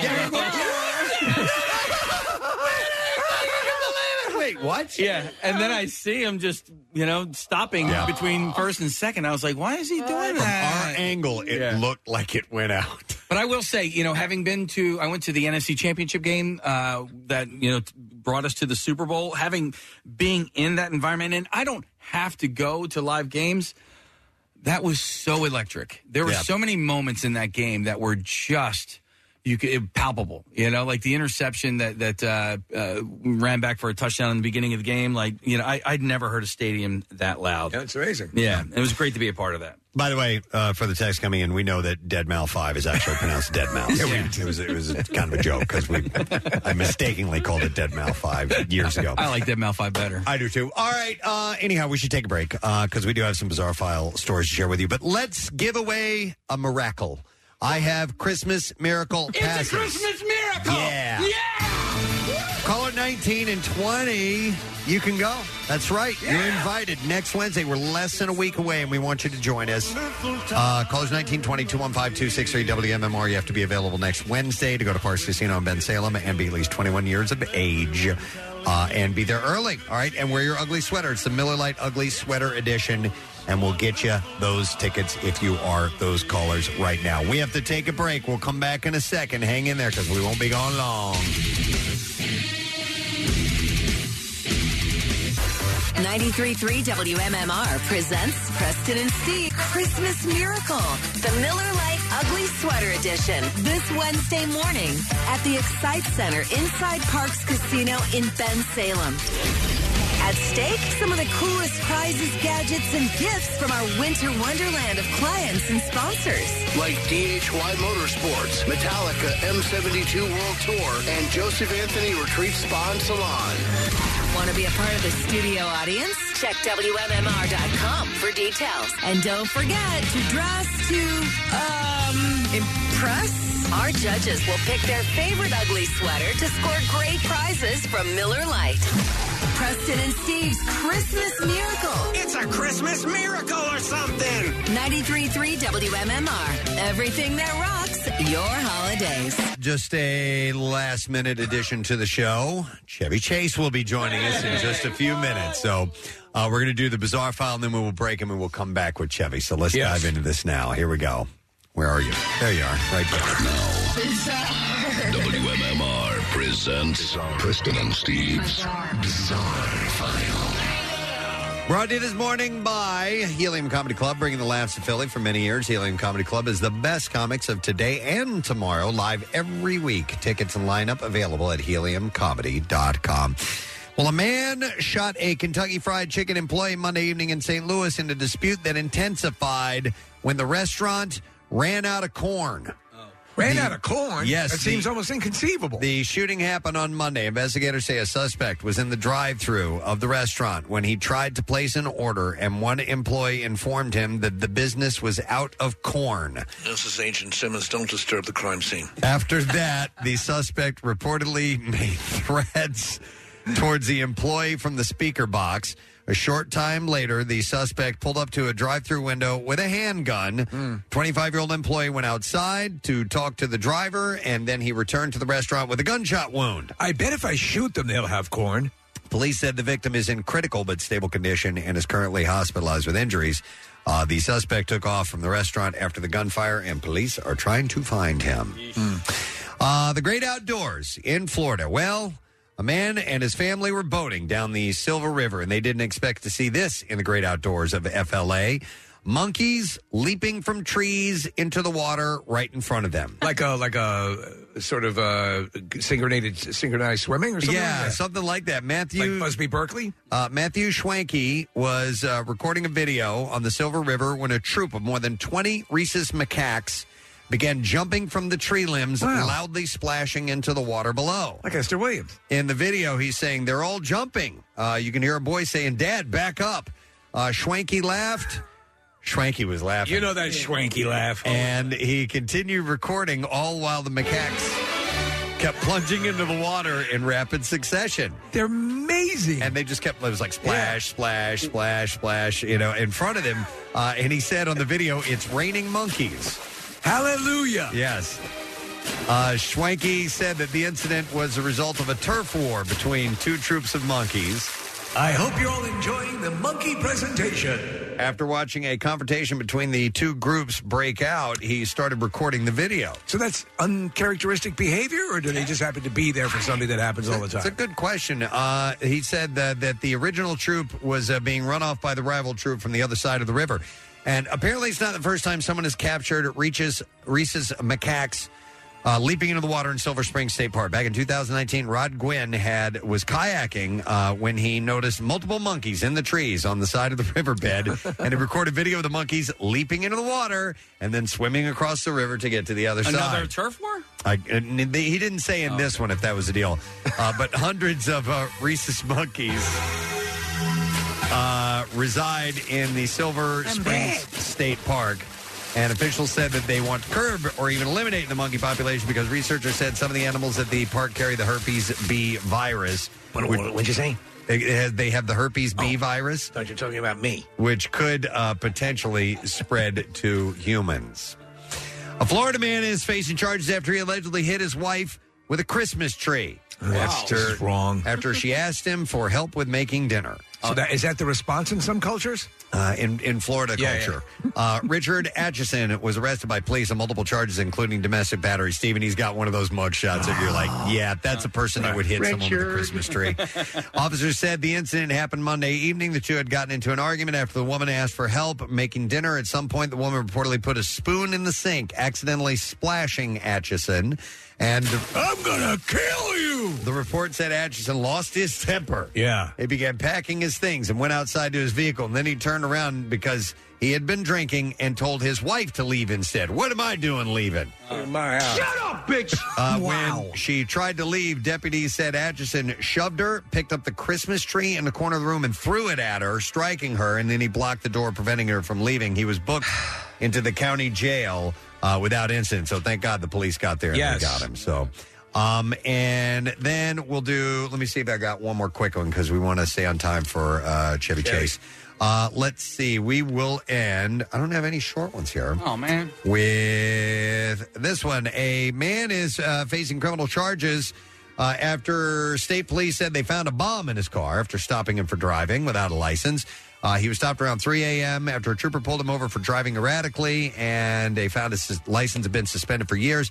During an inventory of the vehicle, police said they found a strange object inside that was later determined to be a device containing a road flare, consumer-grade fireworks, an amount of double base smokeless powder, multiple match heads, 6 .22 caliber bullets, and a ball bearing. So if you're drunk and your license is lapsed, drive around with a bomb. With a bomb, yes. It seemed like the thing to do. Now, he told police that he quote, picks up other people's trash sometimes, and he found that. You know that bomb factory? Yeah. And he stated that he thought it was just a road flare, and he stated he would never try to make something like that or harm anybody. No, I just like to drink and drive. Neighbors said they were a little rattled to learn that the man who lives nearby may have been making bombs. And that is what I have in the bizarre file for you this morning. All right, we're making that a quick one because we just found out Chevy Chase is going to be joining us in about 5 minutes or so. So we'll take a break and we will come back and we will talk to Chevy and we'll get the lesson question, trash, and music news as well. So hang with us. We'll be right back. Love MMR? Buy some gear. Check out the Rock Shop at WMMR.com. Hey, you've heard us talking about Krista. She's beautiful, classy, and brilliant, and she's so easy. Krista is Steven's most loved engagement ring. Picture her, a bright white, high-quality, round, brilliant cut diamond expertly set into a classic solitaire Tiffany-style setting. Krista will guarantee you a yes. Go to IHateStevenSinger.com and click on Krista to check her out. Visit Steven's showroom at the other corner of 8th and Walnut in Philly. You buy real diamonds from a real jeweler that you can trust. It's IHateStevenSinger.com. Now, back with more of the Preston and Steve Show podcast. We are getting right back into things. 17 minutes after 10 o'clock on this Thursday morning, Preston and Steve Show. Weather a little bit iffy. Chuck was saying it was kind of slick out in the parking lot. All right. But it's a wintry mix. Reforge on. It's warming up. It's mainly going to bring rain through the course of the day. We have a guest standing by. We had the pleasure to speak to him not that long ago and had a great conversation with him. Doing a similar thing with the movie Caddyshack at that time. Yeah, but now it's National Lampoon's Christmas Vacation, and there's a screening and a Q&A taking place. And this is going to be... it's this weekend, actually. It's going to be on Saturday, and it will be at the Tropicana Casino and Resort in AC. Tickets are available through Ticketmaster. And we're very excited to welcome once again Mr. Chevy Chase. Yes. Chevy, thank you for coming on. Chevy Chase. I've never heard a voice that low in my life. Thank you, sir. I appreciate the compliment. Yes, who is this, please? That's Preston, who has the low voice, and I'm the bald guy, if you can see us. So I'm Steve. Yeah. Oh, wait a minute. Are you the guy with the voice? No, Preston. I think I'm the guy with the voice. That was very good. I loved it. Thanь you. Hey, Chevy. Hi, guys. Nice to see you. It's wonderful to have you on. I needed to ask, you 39 years ago, you guys made the film National Lampoon's Christmas Vacation. And when you think back to that time when you were filming it, did you know that you had something extra special in that film and that people would still be loving it today? Because I've already watched it 3 times in the past couple of weeks. No, I didn't like it. But, no, of course. Let me just say this. When I make movies, I hope that people will like it, but you don't know, really. In fact, I've been doing recently some appearances, such as the one I'll be doing in Atlantic City at Tropicana, where I'm with an actual audience of, I don't know, a few thousand people or whatever. And until that time, I've never seen my audience. Basically, you make a movie and you never know anything. Once I snuck into a theater with Dustin Hoffman when we did a movie. I just snuck in and stayed in the back to see if they'd laugh. Right. But, I mean, really, it's the same thing with Dustin or anybody. It's just, we don't know. Well, you know what? It's become a holiday classic, and it deserves that. But I also think, in a way, it might National Lampoon's Christmas Vacation might get short shrift on the emotional level because it resonates on so many of those levels as well. I remember years ago when I was a kid, my dad was sweating at a Christmas bonus check. And so that all of that, and I think it's captured beautifully in the movie in the attic scene where and I well up at that scene. That is a beautiful scene. How did that come together? Oh, that's funny you should ask that. Well, it's not that funny, but we were in Breckenridge, Colorado on a ski slope shooting the very first scene in the movie where I'm going down the hill, and which you'll notice and see if you watch it. But it suddenly a blizzard hit us, and we were supposed to go back to L.A. and start shooting, and we ended up having to stay there. So the bed and breakfast that we were in had an attic.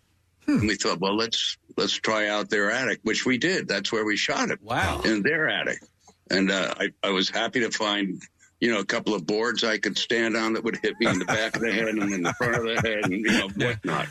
Yeah. So that's how we did it. And then at the end of that scene, might be interesting for those who watch it, I look out a window outside and see my family either arriving or driving away or something. That was shot in L.A. because if I looked out that window in Breckenridge, I would just see other houses and naked people. I lied.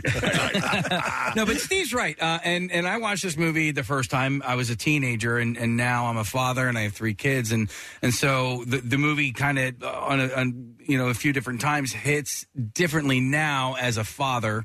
And, somebody who prepares to make sure that, Christmas morning is as magical for my kids as it was for me. So, yeah, that one scene in particular is hits different. Great. But I always get surprised that when I can laugh at the same joke over and over again. And Chevy, the scene with you and the lady at the lingerie counter, it does not.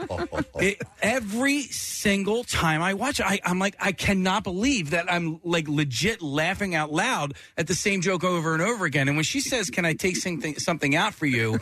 and you just start laughing, I laugh along with you. And I know. I'm not going to say it on the air here, but thank you. No, I love that part. And then you can't see the line, can you, Russ?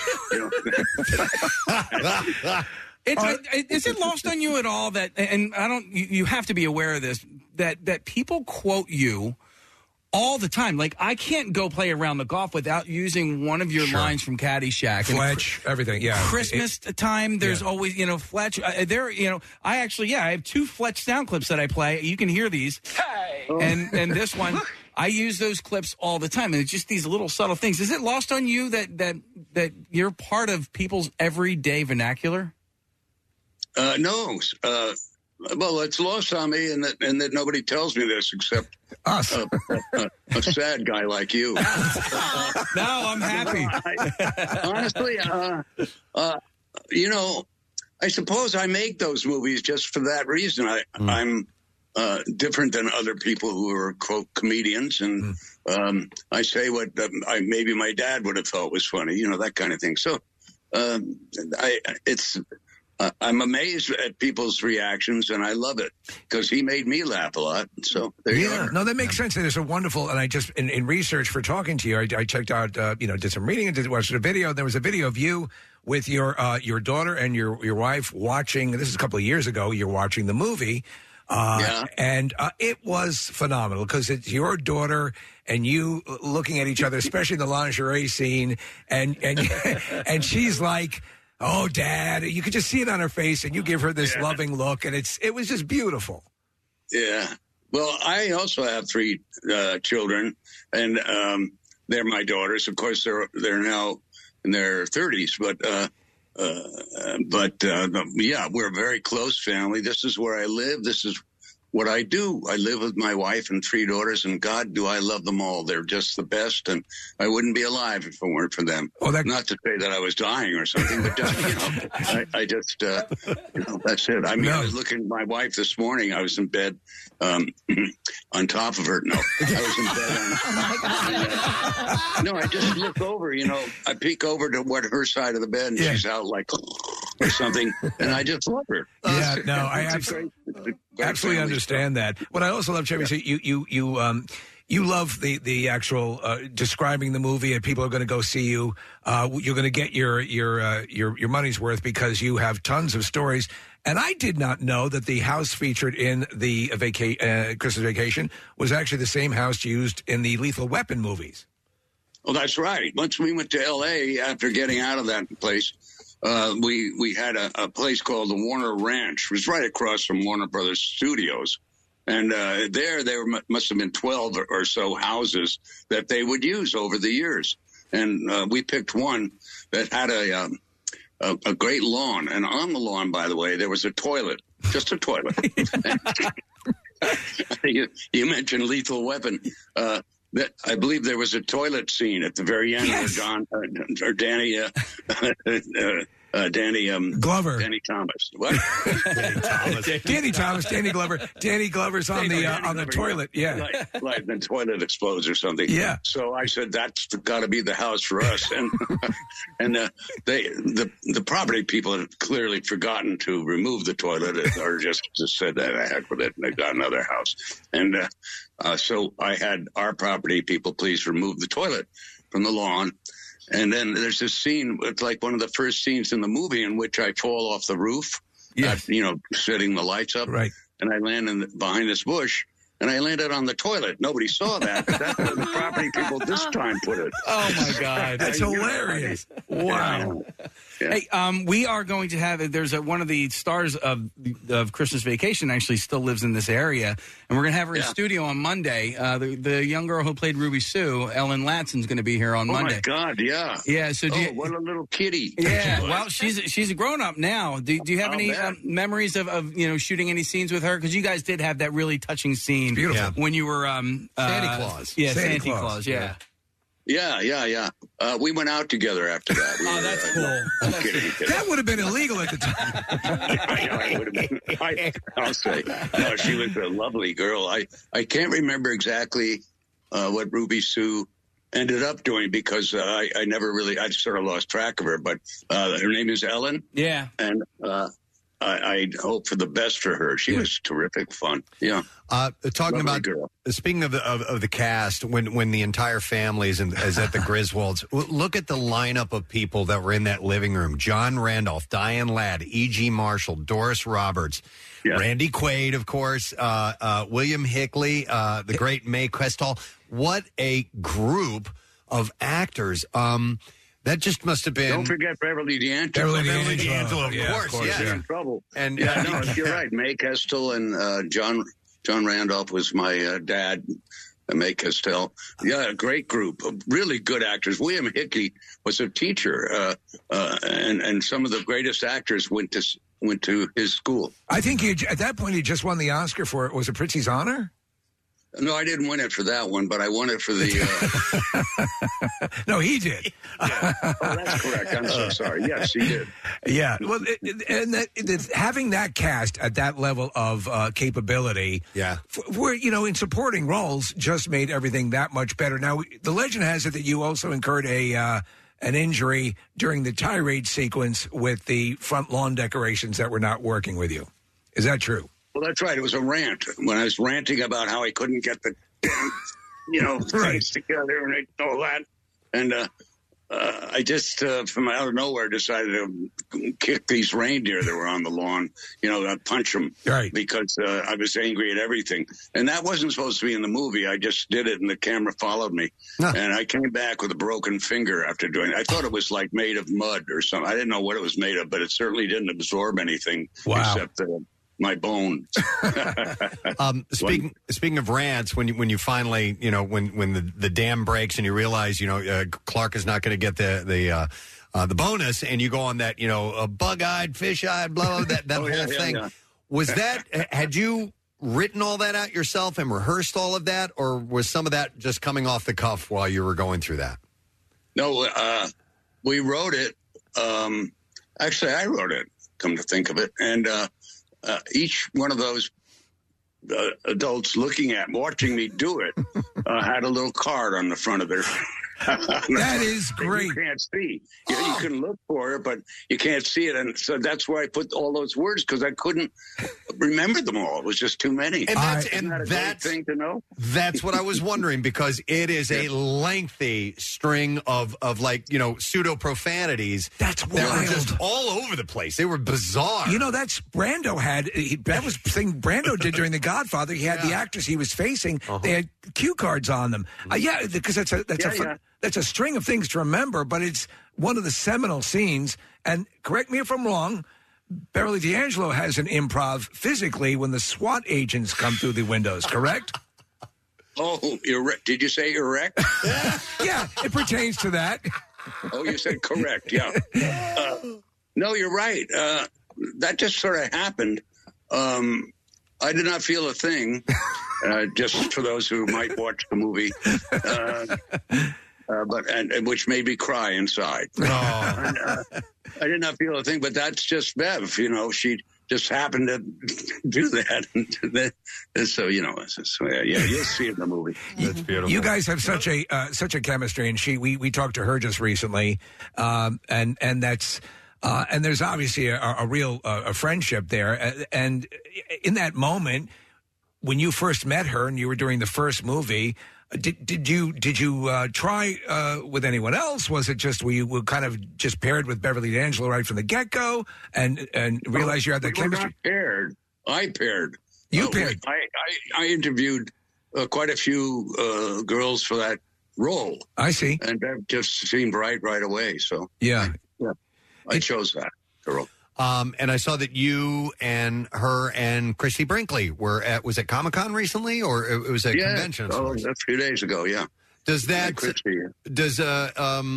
does that happen from time to time? Some of the national the vacation family kind of run into each other here and there. Not really. That just happened to be.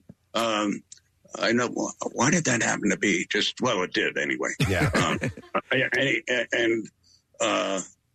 Christy and Bev are quite a couple. I won't even get into it. It's too funny. That's awesome. I said Randy Quaid is, of course, amazing in it. Randy's taken some turns since the movie, but that he comedically, for a guy who's also a tremendous actor, a dramatic actor, he just ate that role up. Was some of your dialogue improv with him as well? I backed off a little bit and turned your volume off. Are you there? Yeah, we're here. Yeah, we lost you for just a second. You were saying Randy? Randy Quaid. I was about to say that Randy, if it weren't for Randy, I wouldn't make those movies. As you said, he's a brilliant actor, period. And he just came on and, you serious, Clark? That guy. Yeah. And I do a good impression of Randy. And I just think he's such a solid guy. I spoke to him on the phone relatively recently, and he was home with his wife and child, who unfortunately is a puppy, a dog. No, I'm kidding. Anyway, but no, Randy and his, he's just a regular guy. I mean, I can't tell you, when we're walking through that grocery store and he keeps piling the dog food on the thing, I'm not going to give it all away, but that's the guy I wanted. Yeah. And he did that, by the way, out of nowhere. He just started piling those things on. It's hilarious. I picked up some light bulbs and put that there to see what would happen. Chevy, do you have a favorite of any of the vacation movies? I mean, each one of them means something different to each one of us. Is there one that stands out to you? Well, I like the Godfather version. The Godfather's an American masterpiece. I know. So is one of mine, I'm sure. Yeah. I'm just going to keep fighting for it. No, I don't think. I think the first vacation and Christmas Vacation are probably my favorites. But then then I think about European Vacation. That was very funny. Yeah. I had Eric Idle in that, and then Vegas Vacation wasn't my favorite. It was rough to do, but otherwise, I mean, I enjoyed it very much. Obviously, but I think the first one and the last one.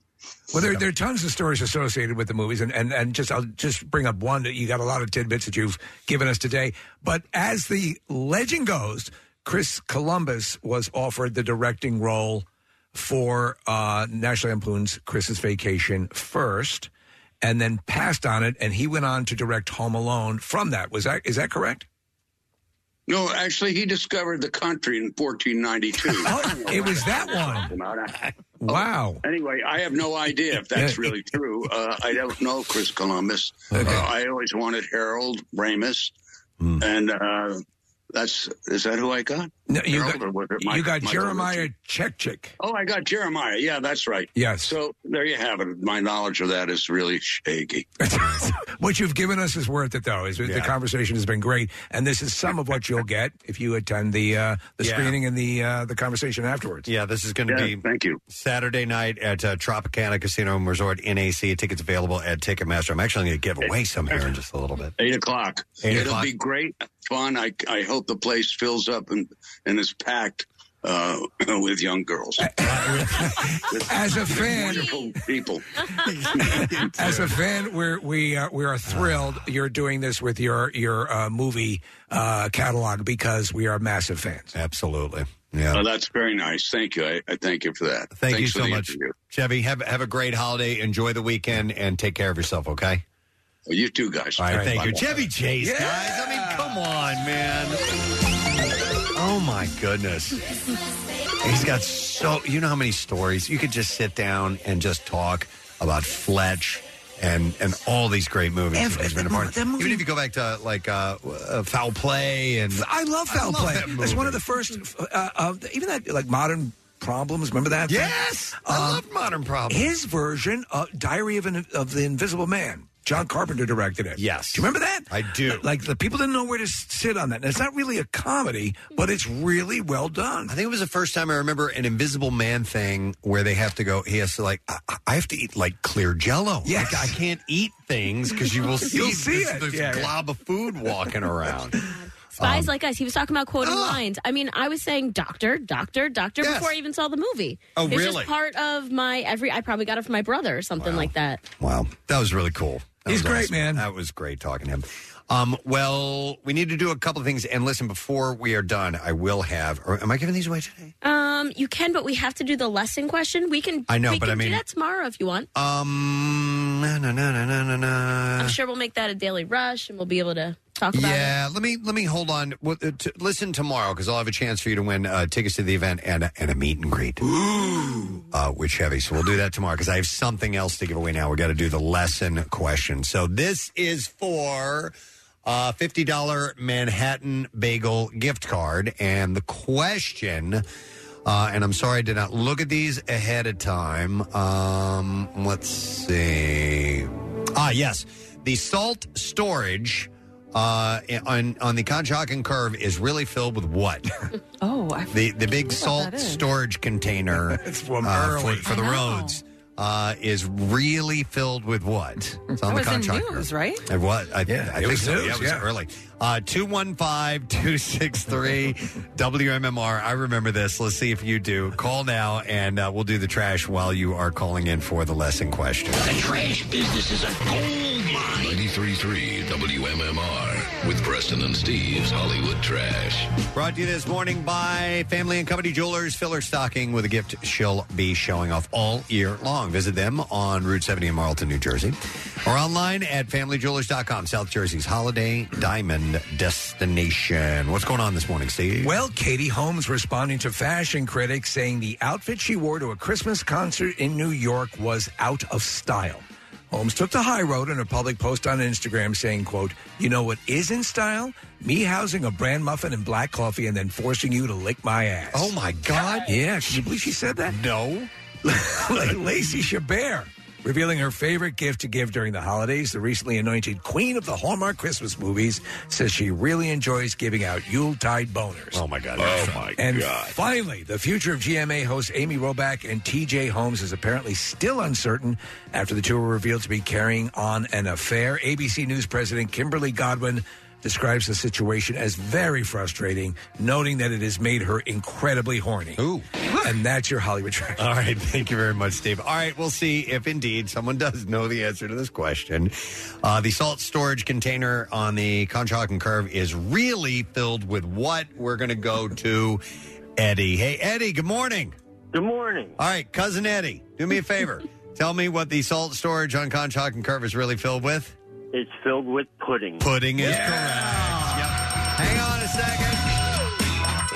he got himself a $50 Manhattan Bagel gift card, and you can let Manhattan Bagel take the stress out of your holidays. You can gather, they cater. ManhattanBagel.com to get your order in. All right, let's do Music News. Now, Preston and Steve's Music News on 93.3 WMMR. All right, handful of things passed along to you this morning with Music News. We'll start with this. Disturbed's David Draymond has opened up about his trademark, and I didn't know that this is what it was called, double labret claw piercings. Double? Yes. Double labret. So, you know David Draymond. He's got these two things that hang out over his chin like this. So that's called chin balls. So that's called a labret piercing. I didn't know that. I didn't either. During an interview with Revolver, he was asked about when he first got the sense to remove his piercings. He said, there were two things I did once I quit my job. Once I knew that we had a record deal coming, I shaved my head, and I did the double labret. And, I just wanted to do something that was original that nobody else had. When asked how his parents reacted to the extra two holes in his face, he said it took him a while before they saw it. And my mom cried. Have you ever, did you ever entertain or come close to doing a piercing of any kind? Never. It is not once ever held a fascination for me, The one that I think that ends up, people do the gauges and stuff. I think a lot of that looks cool depending on your style. But the one that I think is dumb, they're doing the thing now where they actually embed the jewelry in the skull. And when that is taken out, I've seen people have had them taken out, and it lasts for a long time. You've got that bizarre indentation, you know?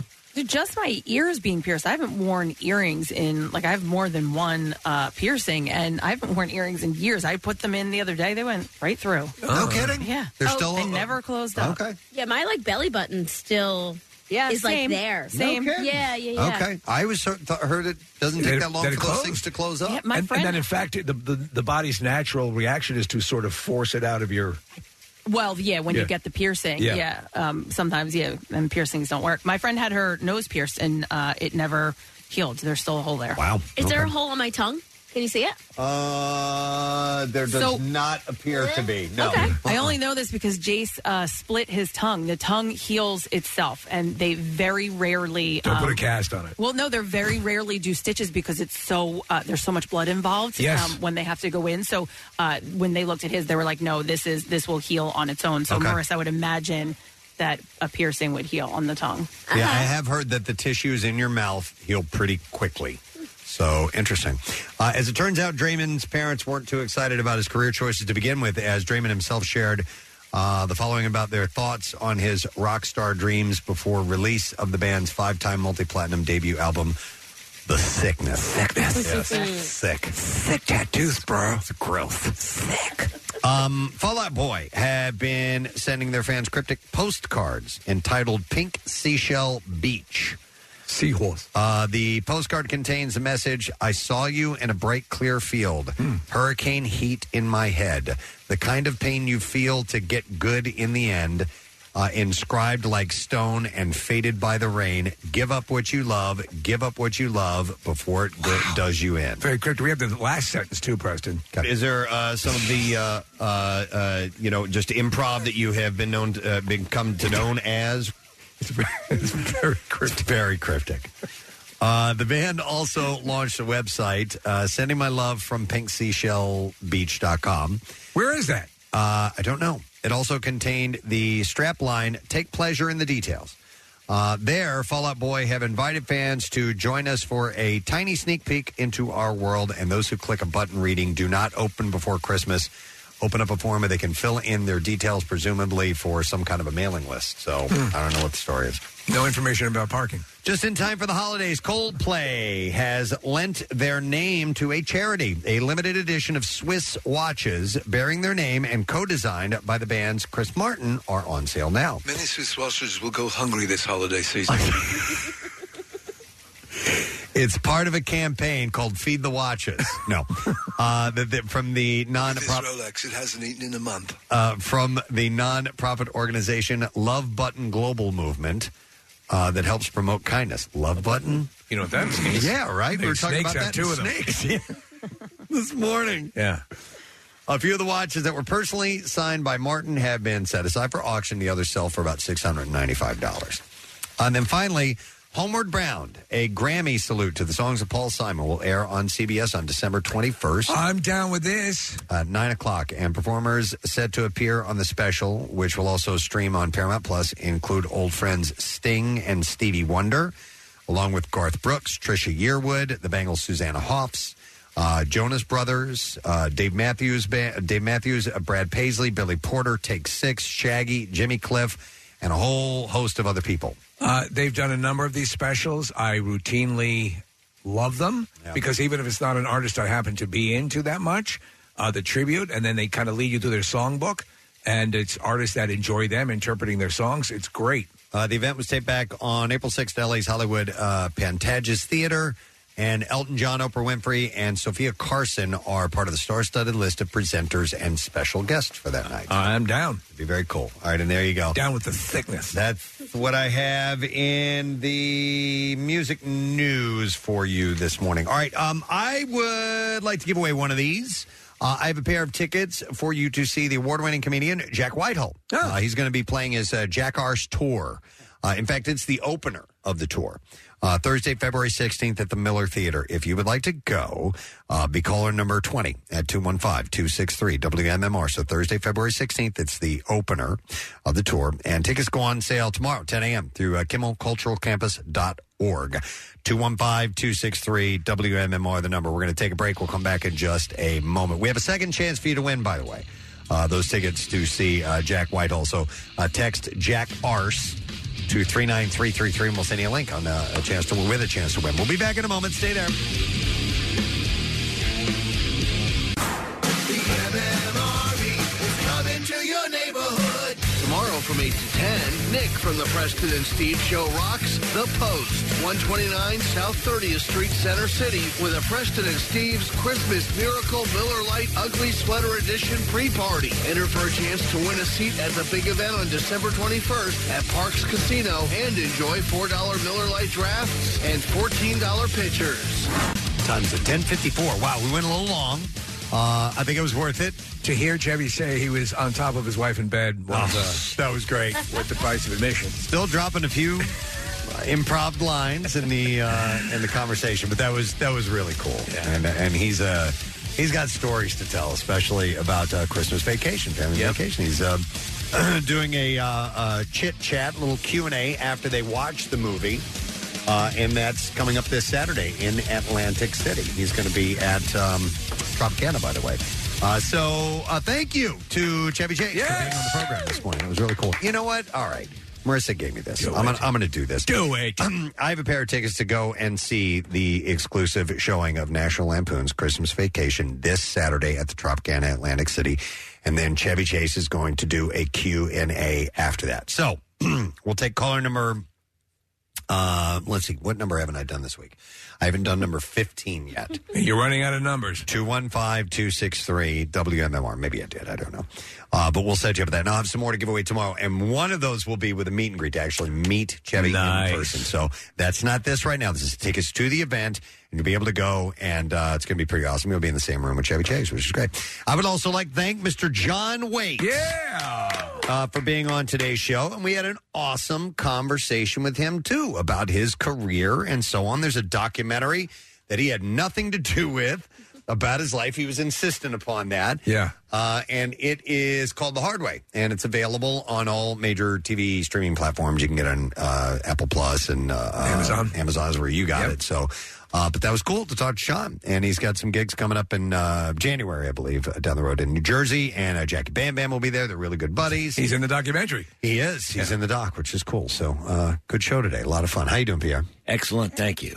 So a lot of talk about wintry mix and cold and nasty. It just looks kind of rainy out there to me. It's there's a touch of a wintry mix. Okay. So you can see a little slushy solidity here and there, but it's not bad. All right. They call it slain, slush and rain. Slain? Slain. I like that. We've been slain. Slain. So there's some sleighing out there. All right. Letter of the day. Yes. All right, here we go. Preston and Steve on 93.3 WMMR. Now, the Daily Letter. All right, the Preston and Steve Show is brought to you today by The Letter. R as in rustic. All right, and we got one more letter to go before we give away our prize tomorrow. It's a Pieseek Round barbecue and fire pit kit from Landis Block. And Landis Block, you can start imagining your own backyard paradise by looking at the photo gallery online at landisbc.com. So won't you do that and then win the prize tomorrow, which is pretty cool. You got some cozy, warm things in store for today? Yeah, it's a show of hot chocolate. Hot cocoa. If you're on a Hallmark movie, it's hot cocoa. Cocoa. Great conversation with Chevy, by the way. Thank you. Well, I couldn't take myself away from the radio. It was cool. Very cool. Let's see. We've got Billy Joel and Stevie Nicks tickets for the show next summer. We've got Woodstock gift certificates for the Woodstock Trading Company. We've got blocks of Dave Matthews Band and Van Halen and a Christmas block. So there you go. That nice. Like a lot of fun. Hang out with cocoa. Lots of cocoa. The Cocoa Show. It's the Cocoa Show with Pierre Agogo. All right, let me thank Marissa. Do we have sponsors to thank for today? Marissa is Casey had to take off a little bit early, so Marissa's giving me the things that I need. And the President Steve Show is brought to you today by Dunkin'. The President Steve Show runs on Dunkin'. Also brought to you by Acme Markets, fresh foods and local flavors. And also brought to you by if you're craving a beach vacation, you can book your next getaway with Beachbound. They're our sponsor, Beachbound Vacations at beachbound.com. Tomorrow, wrapping up the week in fine form, Dan Soder's stopping by. Yeah, Dan's great. Dan is a ball of energy. He's awesome. He does not have a lack of things to talk about. So we'll have him here tomorrow, and we'll give away our stuff. We'll have more of the Chevy Chase screening passes and a meet and greet and some other things to give away to you tomorrow. That's it. We're done. So rage on and have yourself a great day, and we'll see you tomorrow.